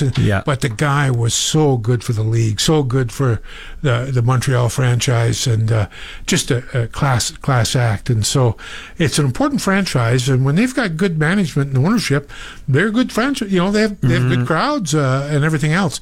But it wouldn't be the CFL if we didn't have one team in trouble. I know. That's how it's funny you say that. That's how I used to cheer. The Riders were always my team, and then I would cheer for the team that was closest to folding. So if it was the Ottawa Rough Riders or the Montreal Alouettes / Concords, that's kind of who I cheered for. Yeah, and we're not 100%, but we're in pretty good shape. I mean, you look at the West. Good franchises right now, good leadership. BC's bouncing back. Aren't you concerned a bit of? Yeah, sorry for cutting you off. BC's done a good job. Doman's doing a good job there. Yeah. He's got deep pockets. Yeah, and Rick Lawless and I are good friends, and Rick just retired from there as president, and he was telling the staff, he said, well, wait till you see who I'm bringing in for the band this year. Last year they blew it out of the water. Yeah, with One Direction. And in Calgary's got Huff and Dickey and how concerned are you about Edmonton? With Chris Jones, his template has always been the same. Come in here, blow the team up, get rid of some guys. The first year, not so great, but you're starting to see something. Then the next year, it's good. And the third year, you're really competing. Edmonton has to win this year because they are falling off the map in Edmonton. It's embarrassing when you watch their games. This was the flagship of the CFL for many years. When I started with the Riders, I said, I want to be the new Edmonton Eskimos. I want to be a class act that wins consistently. And that's who they were. And it's really been sad. I don't know what they got, 7,000-8,000 people at a game sometimes. Yeah. They got to win, and they got to win now. And I'm not always a fan of Chris Jones, but I will give the man credit. He wins. He knows he has a formula, and it works. And he works his tail off, brings in his team. They'll be better. They'll be in the hunt this year. And you're right. Next year's got to be a top. They haven't won in 2 calendar years on home turf, and I don't care if Jim Hobson's running the team or Hugh Campbell. If you don't win, people don't come. That's the bottom line. Even in our worst days, we managed to win on Labor Day, or something. We would. We beat Winnipeg. Well, and you got to have that. Yeah. And they got to win. So other than Edmonton in the West, the rest is solid. And Ottawa looks like they're going to be good or better again. Tip of the hat, by the way, Riders. Listen, the Riders have the best fans, but I'm going to tell you this right now. I think the best fans last year were the Ottawa Red Black fans. They still had 20,000, and that was a pitiful team to watch. It was, and I'm with you. I've been to games in Ottawa, and it's a great experience. They do a heck of a job down there. Yeah. Those fans are passionate, and they didn't have a lot to cheer. They were losing. They were coming close to winning, but they just couldn't get over the hump. And I think they'll be better this year. They got a good group there. Hamilton will be fine, but what happens in Montreal, we got to figure that one out. What do you think about your buddy Bobby Dice getting a chance to actually be a head coach when he's not doing mop-up duty? You know what I mean? He had to be the cleaner 2 years and 2 times. He did. I really have a lot of respect for Bob. A great guy, a great coach and family guy and all that kind of stuff. I was a little surprised when he became our head coach, because coordinator and a kind of a low-key guy, but very personable and well-respected. So I wasn't shocked when he got the Ottawa job. He's stable. He's going to rely on his coaches. He's got a heck of a background, and so I like Bob a lot. And he's got Brendan there, and that's the thing with a guy like Bob Dice or Craig Dickinson. Really nice guys, really good coaches. You got to have somebody on your staff that's a dink, or you got to have some players that are dinks that will keep people in line. That's maybe what the Riders kind of had a little bit of the inmates running the asylum, so to speak, right? I don't disagree, and I was very fortunate. when I played with the Riders, that our coach really didn't have to do a lot because Ronnie and George set the tone. You know, George just with his play and his attitude and his toughness, but Ronnie would call you out. And because he was a fiery competitor. And he didn't care if he threw 5 interceptions as long as we won the game. He really didn't. No. And so we had that. We had a bunch of other guys, Gary Brandt and Larry Bird, and Timmy Roth, and just goes on and on. There was so much veteran talent on the team, and we had that in my reign too. We had some really good leaders, and last year we didn't seem to have that team leadership to kind of step up when times were tough. Would Jim Hobson have stood up? Because I don't think Randy Ambrosie does it on his own. Would Jim Hobson have stood up? I hope he would have stood up when last year, before training camp, they walked out for a day because the first proposal was no Canadians, 10 years. Like, this is the Canadian Football League. I would have hoped Jim Hobson would have stood up and said, wait, come on, guys. This is pure stupidity. I was on the negotiation team when I was still with the Riders, and I would never have been able to not say something very very loud and very often about this is the Canadian Football League. That's who we are, and you think of all the great Canadians that have played, and no, we got to keep that Canadian presence, and we can't be shrinking it down to like 3 guys or something. We need. I'm not opposed to letting Americans become Canadians as players after a certain period in the league and living in the community and stuff, because we did that in the past and it worked out just fine. As long as they're in the community, being a part of it, community service, all that type of stuff. They got to live here and be here and part of it. But no, we're the Canadian Football League, and I think you talked about Ray Elgard. Well, geez, we go through the list, of great Canadians that played in this franchise, and Ted Ernest, and the list goes on and on. But the thing is, they wouldn't have played if there wasn't a ratio, not because they're not good, not because Jim Hobson's not a good football player. I told Randy Ambrosie that to his face on the radio. You wouldn't have played without a ratio because they wouldn't have looked for you. My first year, I was on the junior protected list for most of the year. Played 5 games back on the back on the practice roster. My next year, I was a starter, but I wouldn't have had that opportunity if the league didn't mandate that they're Canadian players. So, lastly, before I let you go, and hopefully we can do a make good with George Reed, because we love Jim Hobson. You'll have to bring him in again. Make sure you bring him this time, okay? Okay, lastly, looks like they're talking about a temporary pop-up thing now in Halifax where the Riders are going. Listen, it's time to or get off the pot. They've been talking about this since the 70s. Like, this is do or die now for football in Halifax and Atlantic Canada. Yeah, I think we're at that point. I mean, it's been going on and on. We've been so close. Obviously, there's a segment of the population down there that likes it, but the reality is it was mostly Rider fans there last year. Yes, and that's why they're going back again. So, I mean, the Rider brand travels well, but we can only play down there once or twice a year, and they've got to build their own fan base. So, I don't know. It's going to be tough. There was also talk about going into Quebec with a team in Quebec City or Hull or whatever, and so we might just be a 9-team league for a while yet. Tell you what, we're going to bump one more guest and keep Jim for one more segment because his meter's plugged till 5:30, and I want to ask him another question. All right, Hobson, you want to do the whole show? This is going to be your show. It's awesome. Hey, we got this guy around. He's doing well, fighting cancer and loving talking sports with him. It's Jim Hobson, Michael Ball. It's a Sports Cage on 620 CKRM. It's time to step into the radio octagon. You're tuned to the Sports Cage on Saskatchewan Sports Radio, 620 CKRM. Welcome back to the Sports Cage. Michael Ball, Jim Hobson here. We'll be joined by Glenn Suter on the Western Pizza Hotline for his regular Thursday hit after 5:30. So we'll get Jim in here for one more segment before he has to go to the parking meter. I do not want to pay for your parking ticket because I haven't paid all mine up yet.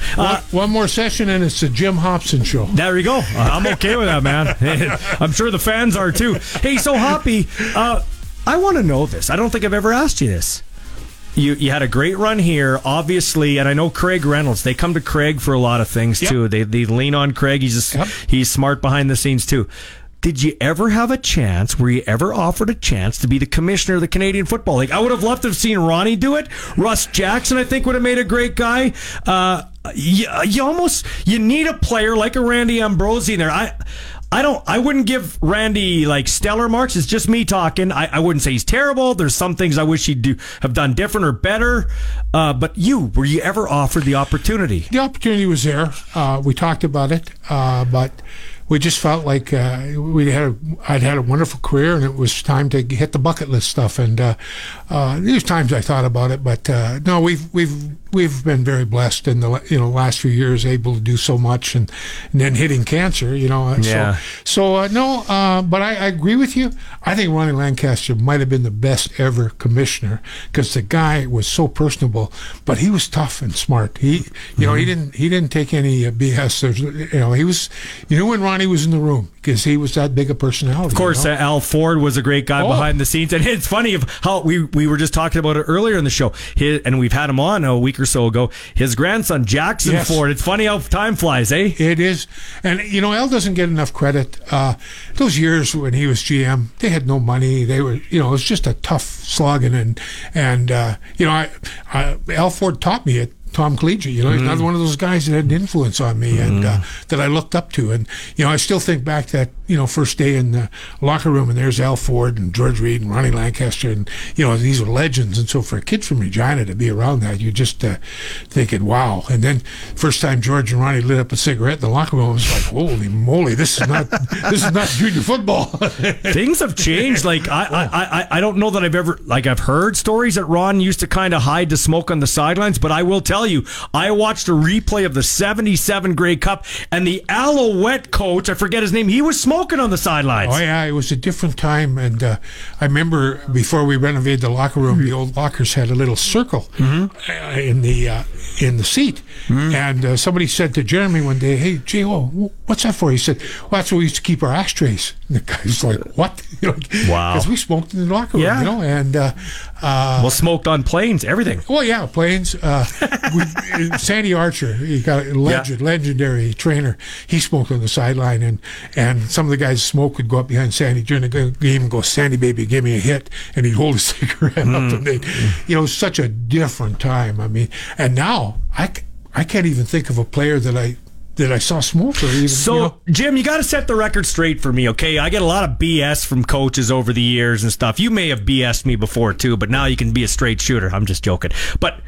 Like, I know guys talk about breaking the season up into blocks of 6, okay? Yep. Okay? But they always say, oh, no, we're just on to, as Belichick said, we're on to Cincinnati, we're on to Calgary, we're on to Hamilton. But you can't tell me at the start of the year you don't look at the schedule. Because I'll tell you this right now, this first game, guaranteed win night in Edmonton for the Riders, going into play Edmonton where they haven't won in 2 calendar years, the Riders got to get off to a good start because... when you're the flagship franchise, you have a heavy weight, and the Rough Riders have to go to Halifax again. The Tractor Factor, they're doing nothing to promote it but bring the Riders in. So they're going to play a game against a very good BC Lions team on Saturday, July 22nd, and then have to fly cross-country with all the media BS and play in Halifax. So did you, in your role, sit down with your coaches and GMs and kind of pseudo-map out what your win-loss record would look like?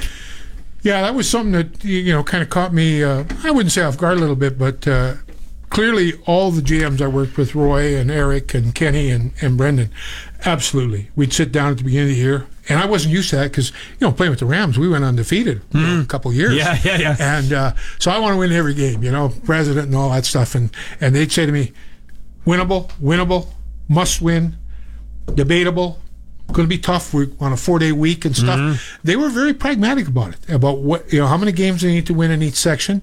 Generally, how close were they in predicting? Pretty close. Although you get that upset, you lose a game you should have won. That was the thing that I found frustrating with Roy and Danny's regime. And I have a lot of respect for Roy, and I enjoyed being around him a lot. But we consistently lost games we should have won, at home, and it was frustrating because we had a pretty good team, but we just couldn't get over the hump.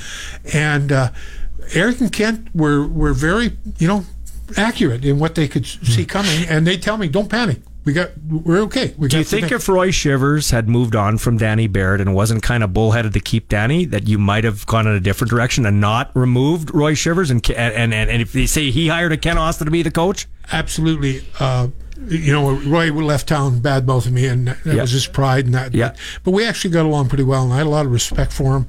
And I would say, Roy, you've done a great job, but we're not going to get over the hump with Danny. And he said, my wife and daughters tell me that. And I'm going, but Roy, he said, we came together, we'll leave together. He had that fierce allegiance to Danny. And so one day I actually got him I said, Roy, if we moved on from Danny, who'd you hire? He named 4 white guys. It wasn't about race. No, it wasn't. And Roy, he was a smart guy and funny and all kinds of stuff. And I think if we could have had a better relationship. But the big thing was Roy had been in charge of the operation top to bottom, and then I was going to come in, and he had to report to me. And so his pride took a hit there. There's an ego in football. And and Roy's got a big ego. So do I. But you have to be in pro sports. I don't care what anybody says. You're getting beat up. You're getting all kinds of.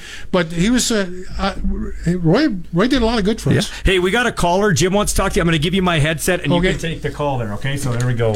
I'll introduce it here. Just get him on there. Okay, Jim, go ahead. You're on with Jim Hobson. Jim and Jim. Hey. Hi, Jim. I don't remember me, but anyway, I used to hang out in the LaSalle a bit with Bill Hickey, Jim Elms, and George. And you remember a guy named R.C. Gamble? Yes, I do, yeah. And I think he scored 5 or 6 touchdowns because George had a broken toe. Yeah. And George come limping into the LaSalle, and we said, well, George, what's the toe situation? He said, it'll be froze, and I'll be playing because that son of a bitch wants to take my job. That would be George. He's one tough dude, I'll tell you. Yeah, and he did. Jim, you remember the LaSalle days? We were down in Detroit with George Reed when he went into the Ditka Hall of Fame, and there was Jim Marshall, who played with us 1 year and lived at the LaSalle. Wow. The stories, man.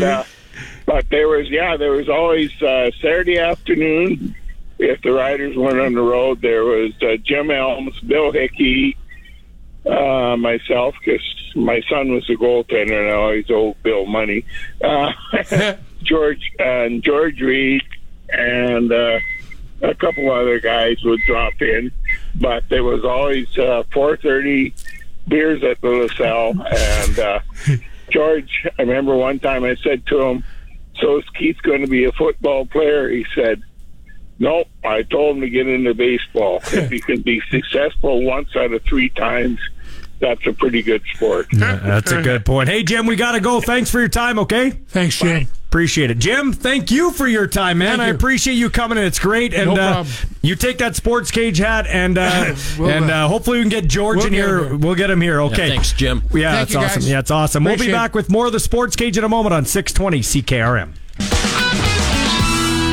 It's 5:32 with the sports ticker for Busy Bee Overhead. Busy Bee will repair or replace your residential or commercial garage door so you don't get stuck in or out. Catch the buzz. Busy Bee Doors, the garage door specialists.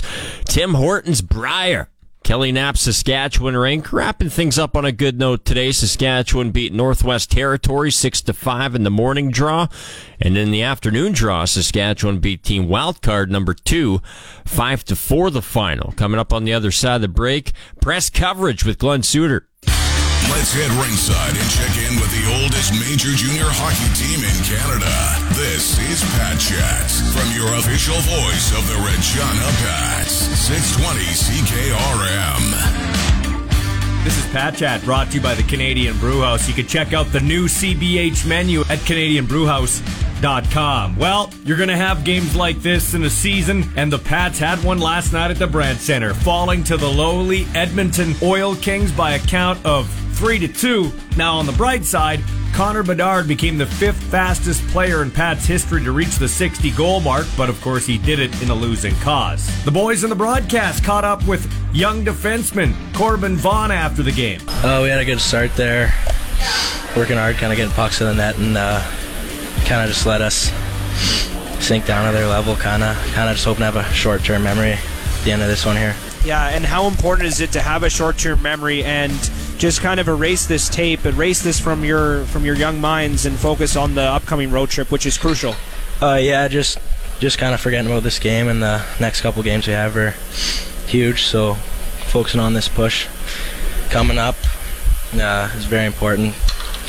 We talk about forgetting this game, so if you look at some of the games of the past, you guys have beaten obviously Winnipeg and some of the other top teams in the Western Hockey League. Just talk about the confidence that the group has had, especially since getting a full forward lineup after being short because of injuries all season long, and what that's done for the group. Maybe not specifically tonight, but as of late.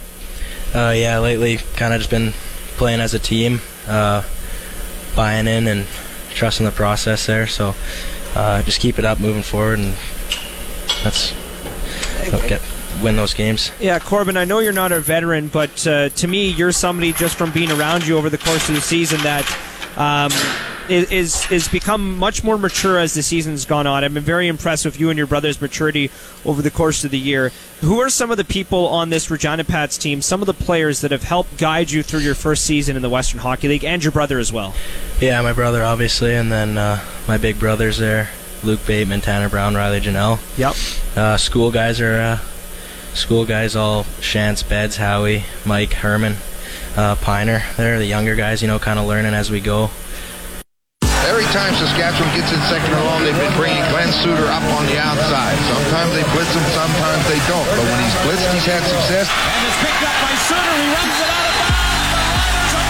It's time for press coverage as former Rider greats and veteran CFL football broadcaster Glenn Suter shares his unique and passionate perspective about the league we love with Rider Nation.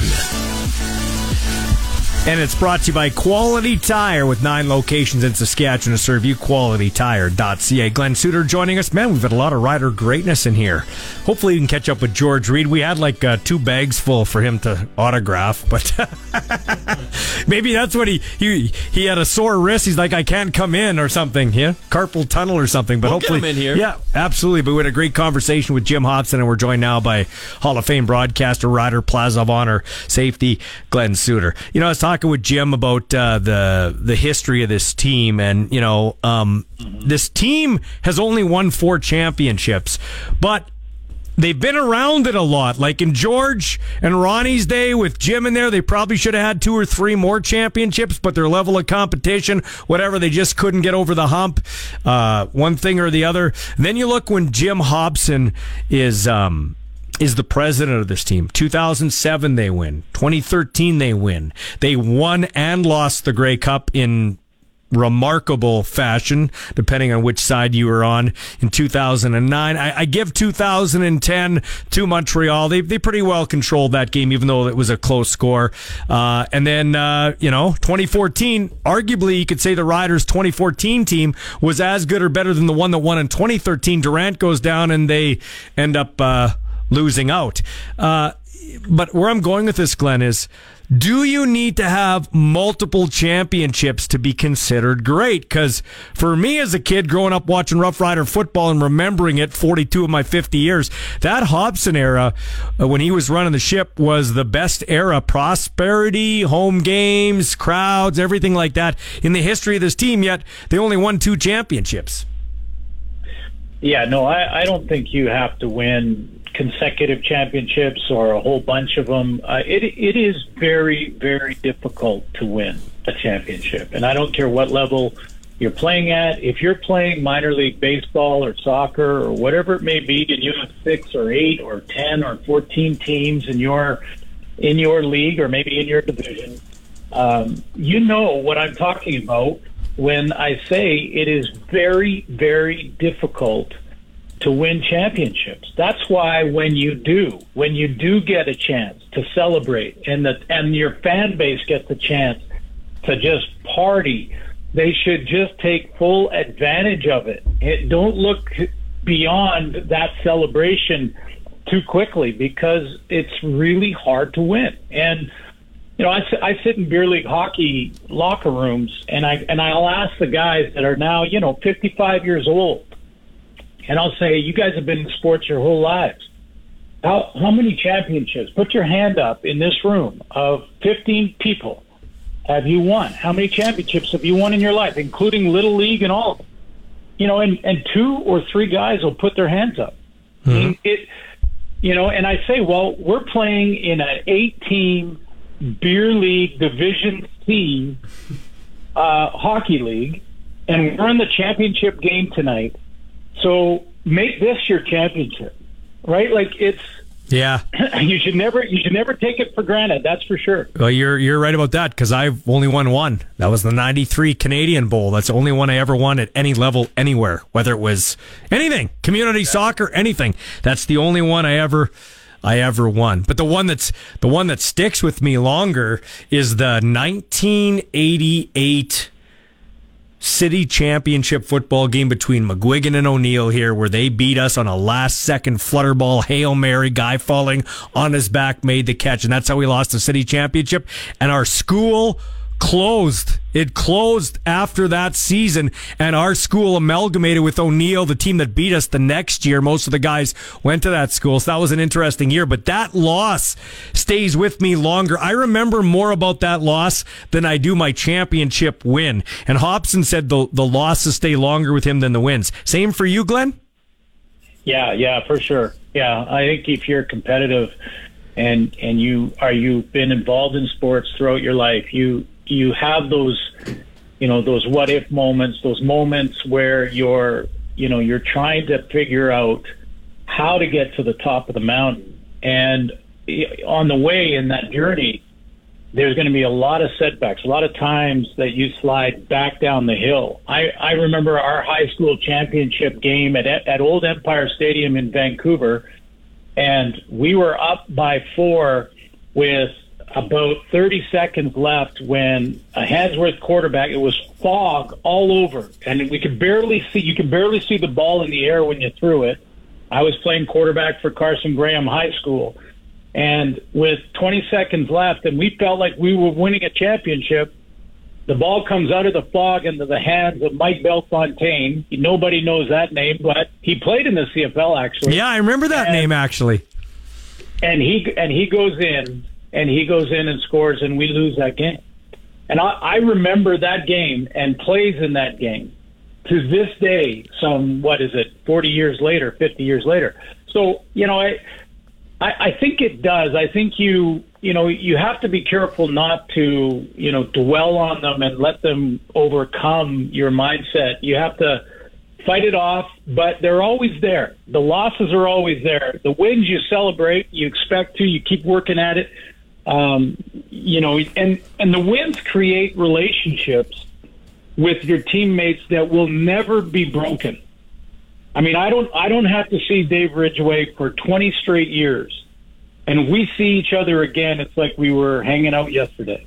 That's what winning does with you. I wanted to ask George Reed this. He obviously didn't come in. Sometimes wheelchair, sometimes his walker. We know the toll football takes on him. On football players. I don't think football players get enough credit for what they put their bodies through. And you could say, oh, yeah, well, they're getting paid a lot of money for a kid's game. Well, they're not getting paid a lot of money in the CFL. They're getting respectable money, I think. They are. But they're not getting rich doing it. Do you ever regret playing football? No, not. I would do it all over again. I have a contractor friend who's actually on that beer league team. And he built my whole back deck, and he has back issues where he can't play. He misses months worth of games. He has back and knee issues, and he's a contractor. And there's miners and farmers and guys that have very physical, and girls too, that have very physical jobs that have aches and pains when they get older, and so. I keep it all in perspective, and I would not change one thing. Not where I played, not in the league I played. I will never apologize for it. And by the way, if there was ever a day down the road where I had the honor to be part of the league office in any capacity, the first guy I would call would be Jim Hobson to be to contribute and to be a consultant. To help, because his hands-on approach. You tell me, Ballsy. You know the city of Regina and the province better than I do. Is there any business or fan or anyone that Jim Hopson could walk in the room and does not respect Jim Hopson? No, and that's the thing, and I may have missed it in the past, but he told me here, and we talked about it. He was approached about being the commissioner in 2015, and he didn't even go into it as much on the air as he did off. He said there's no interviews. They told him no interviews, no nothing. It's your job if you want it. And he seriously thought about it and then decided, no, my parents died earlier, and I just got to, I got to stop and smell the roses. But what this league would have been like had Jim Hopson taken control of it. I want to get into league stuff on the other side, but I got to ask you this because I asked him this. You look at the Rough Riders schedule, okay, and the first 7 games are murderer's row. In fact, Game 6 is in BC on July 22nd. And then they got to fly cross country to face the Grey Cup champions in the rematch for the Touchdown Atlantic game on July 29th. Heavy is the crown when you're wearing it. And I don't mean as the champion. I mean as the flagship franchise, the one everybody looks to, the tractor factor, the lifeblood of the league. Make no mistake, it's Saskatchewan. So I know I talked to Coach Dickinson. He said that first game is very important to us. We need to win that game to cleanse our palate, so to speak, and get off on the right foot. As a player, when you were playing, did you guys sit down? Because I get a lot of BS from players, as I told Hopson. Yeah, well, we take it one game at a time, and we don't look past our next opponents. BS.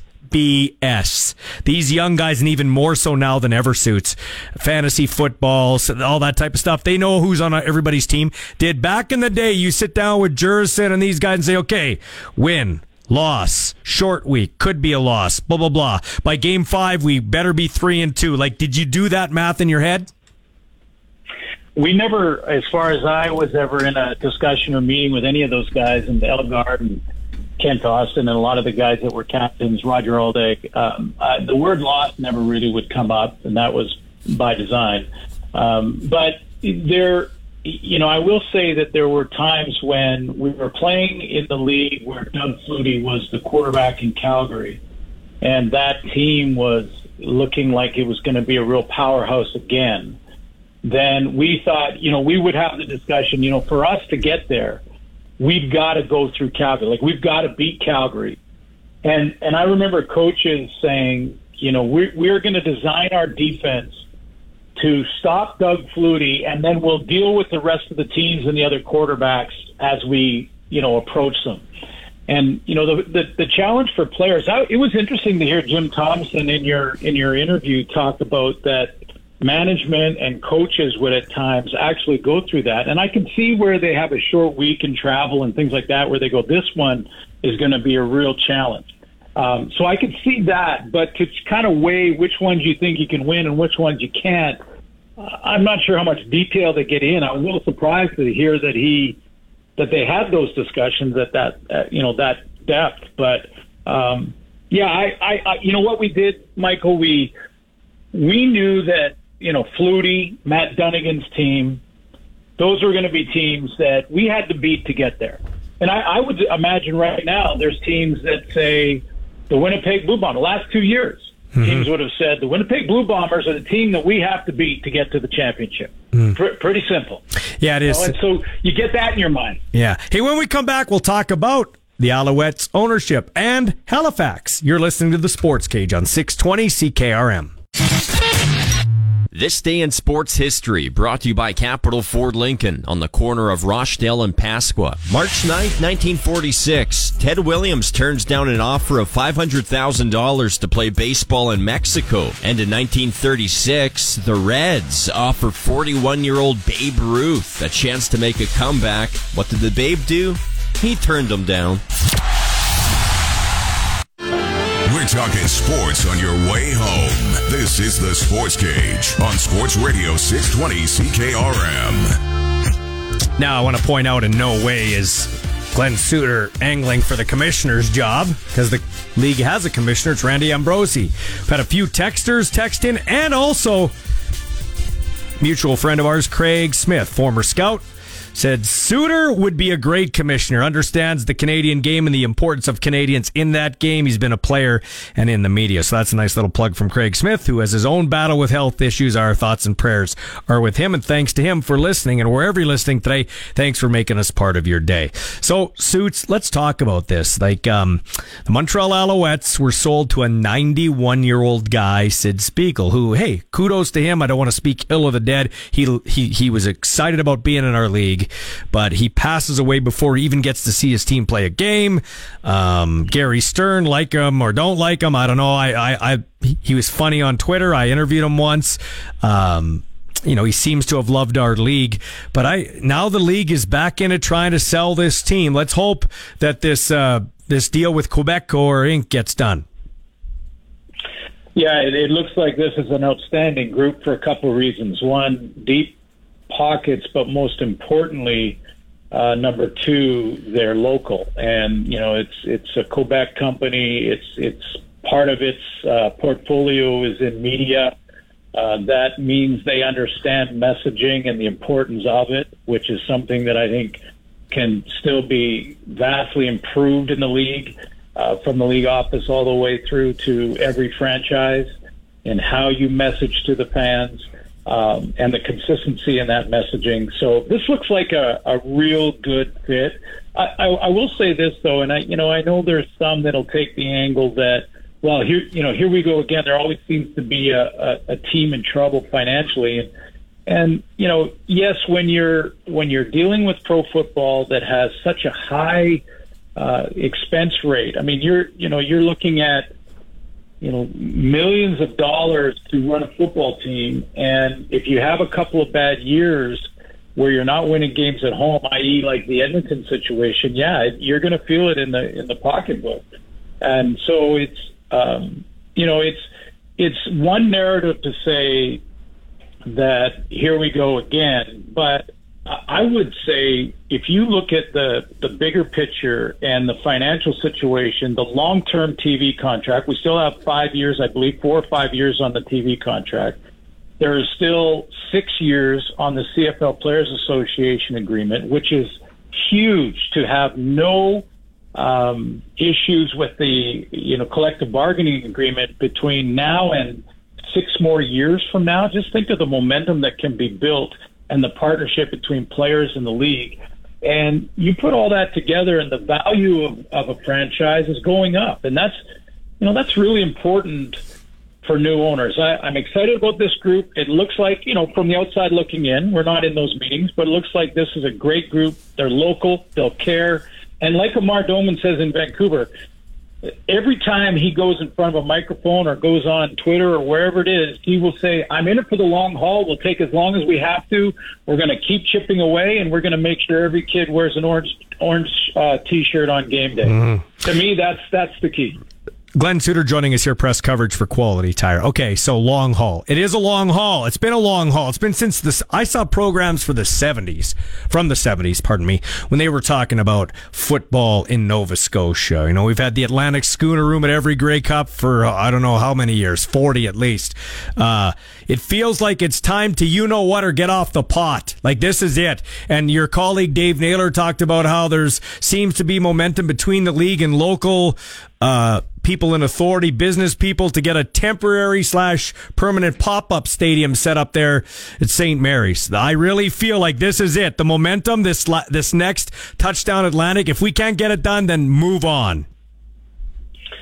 Yeah, it's a good point. I would still, give it some runway if all, indications are that this can be done. So I wouldn't, give it a deadline per se, but I understand what you're saying, that it's time to really dig in and get to the bottom of a yes or a no answer here. And if it's a yes, and then we can take time, a couple of years to build it and get it right. But if it's like, if this isn't going to happen over the long term, we can be talking and going back and forth.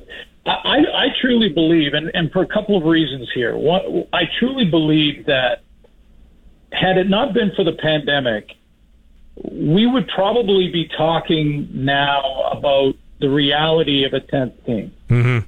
Like, I really believe they were that close. The funding was there. The government, both levels of government in that region of our country were in.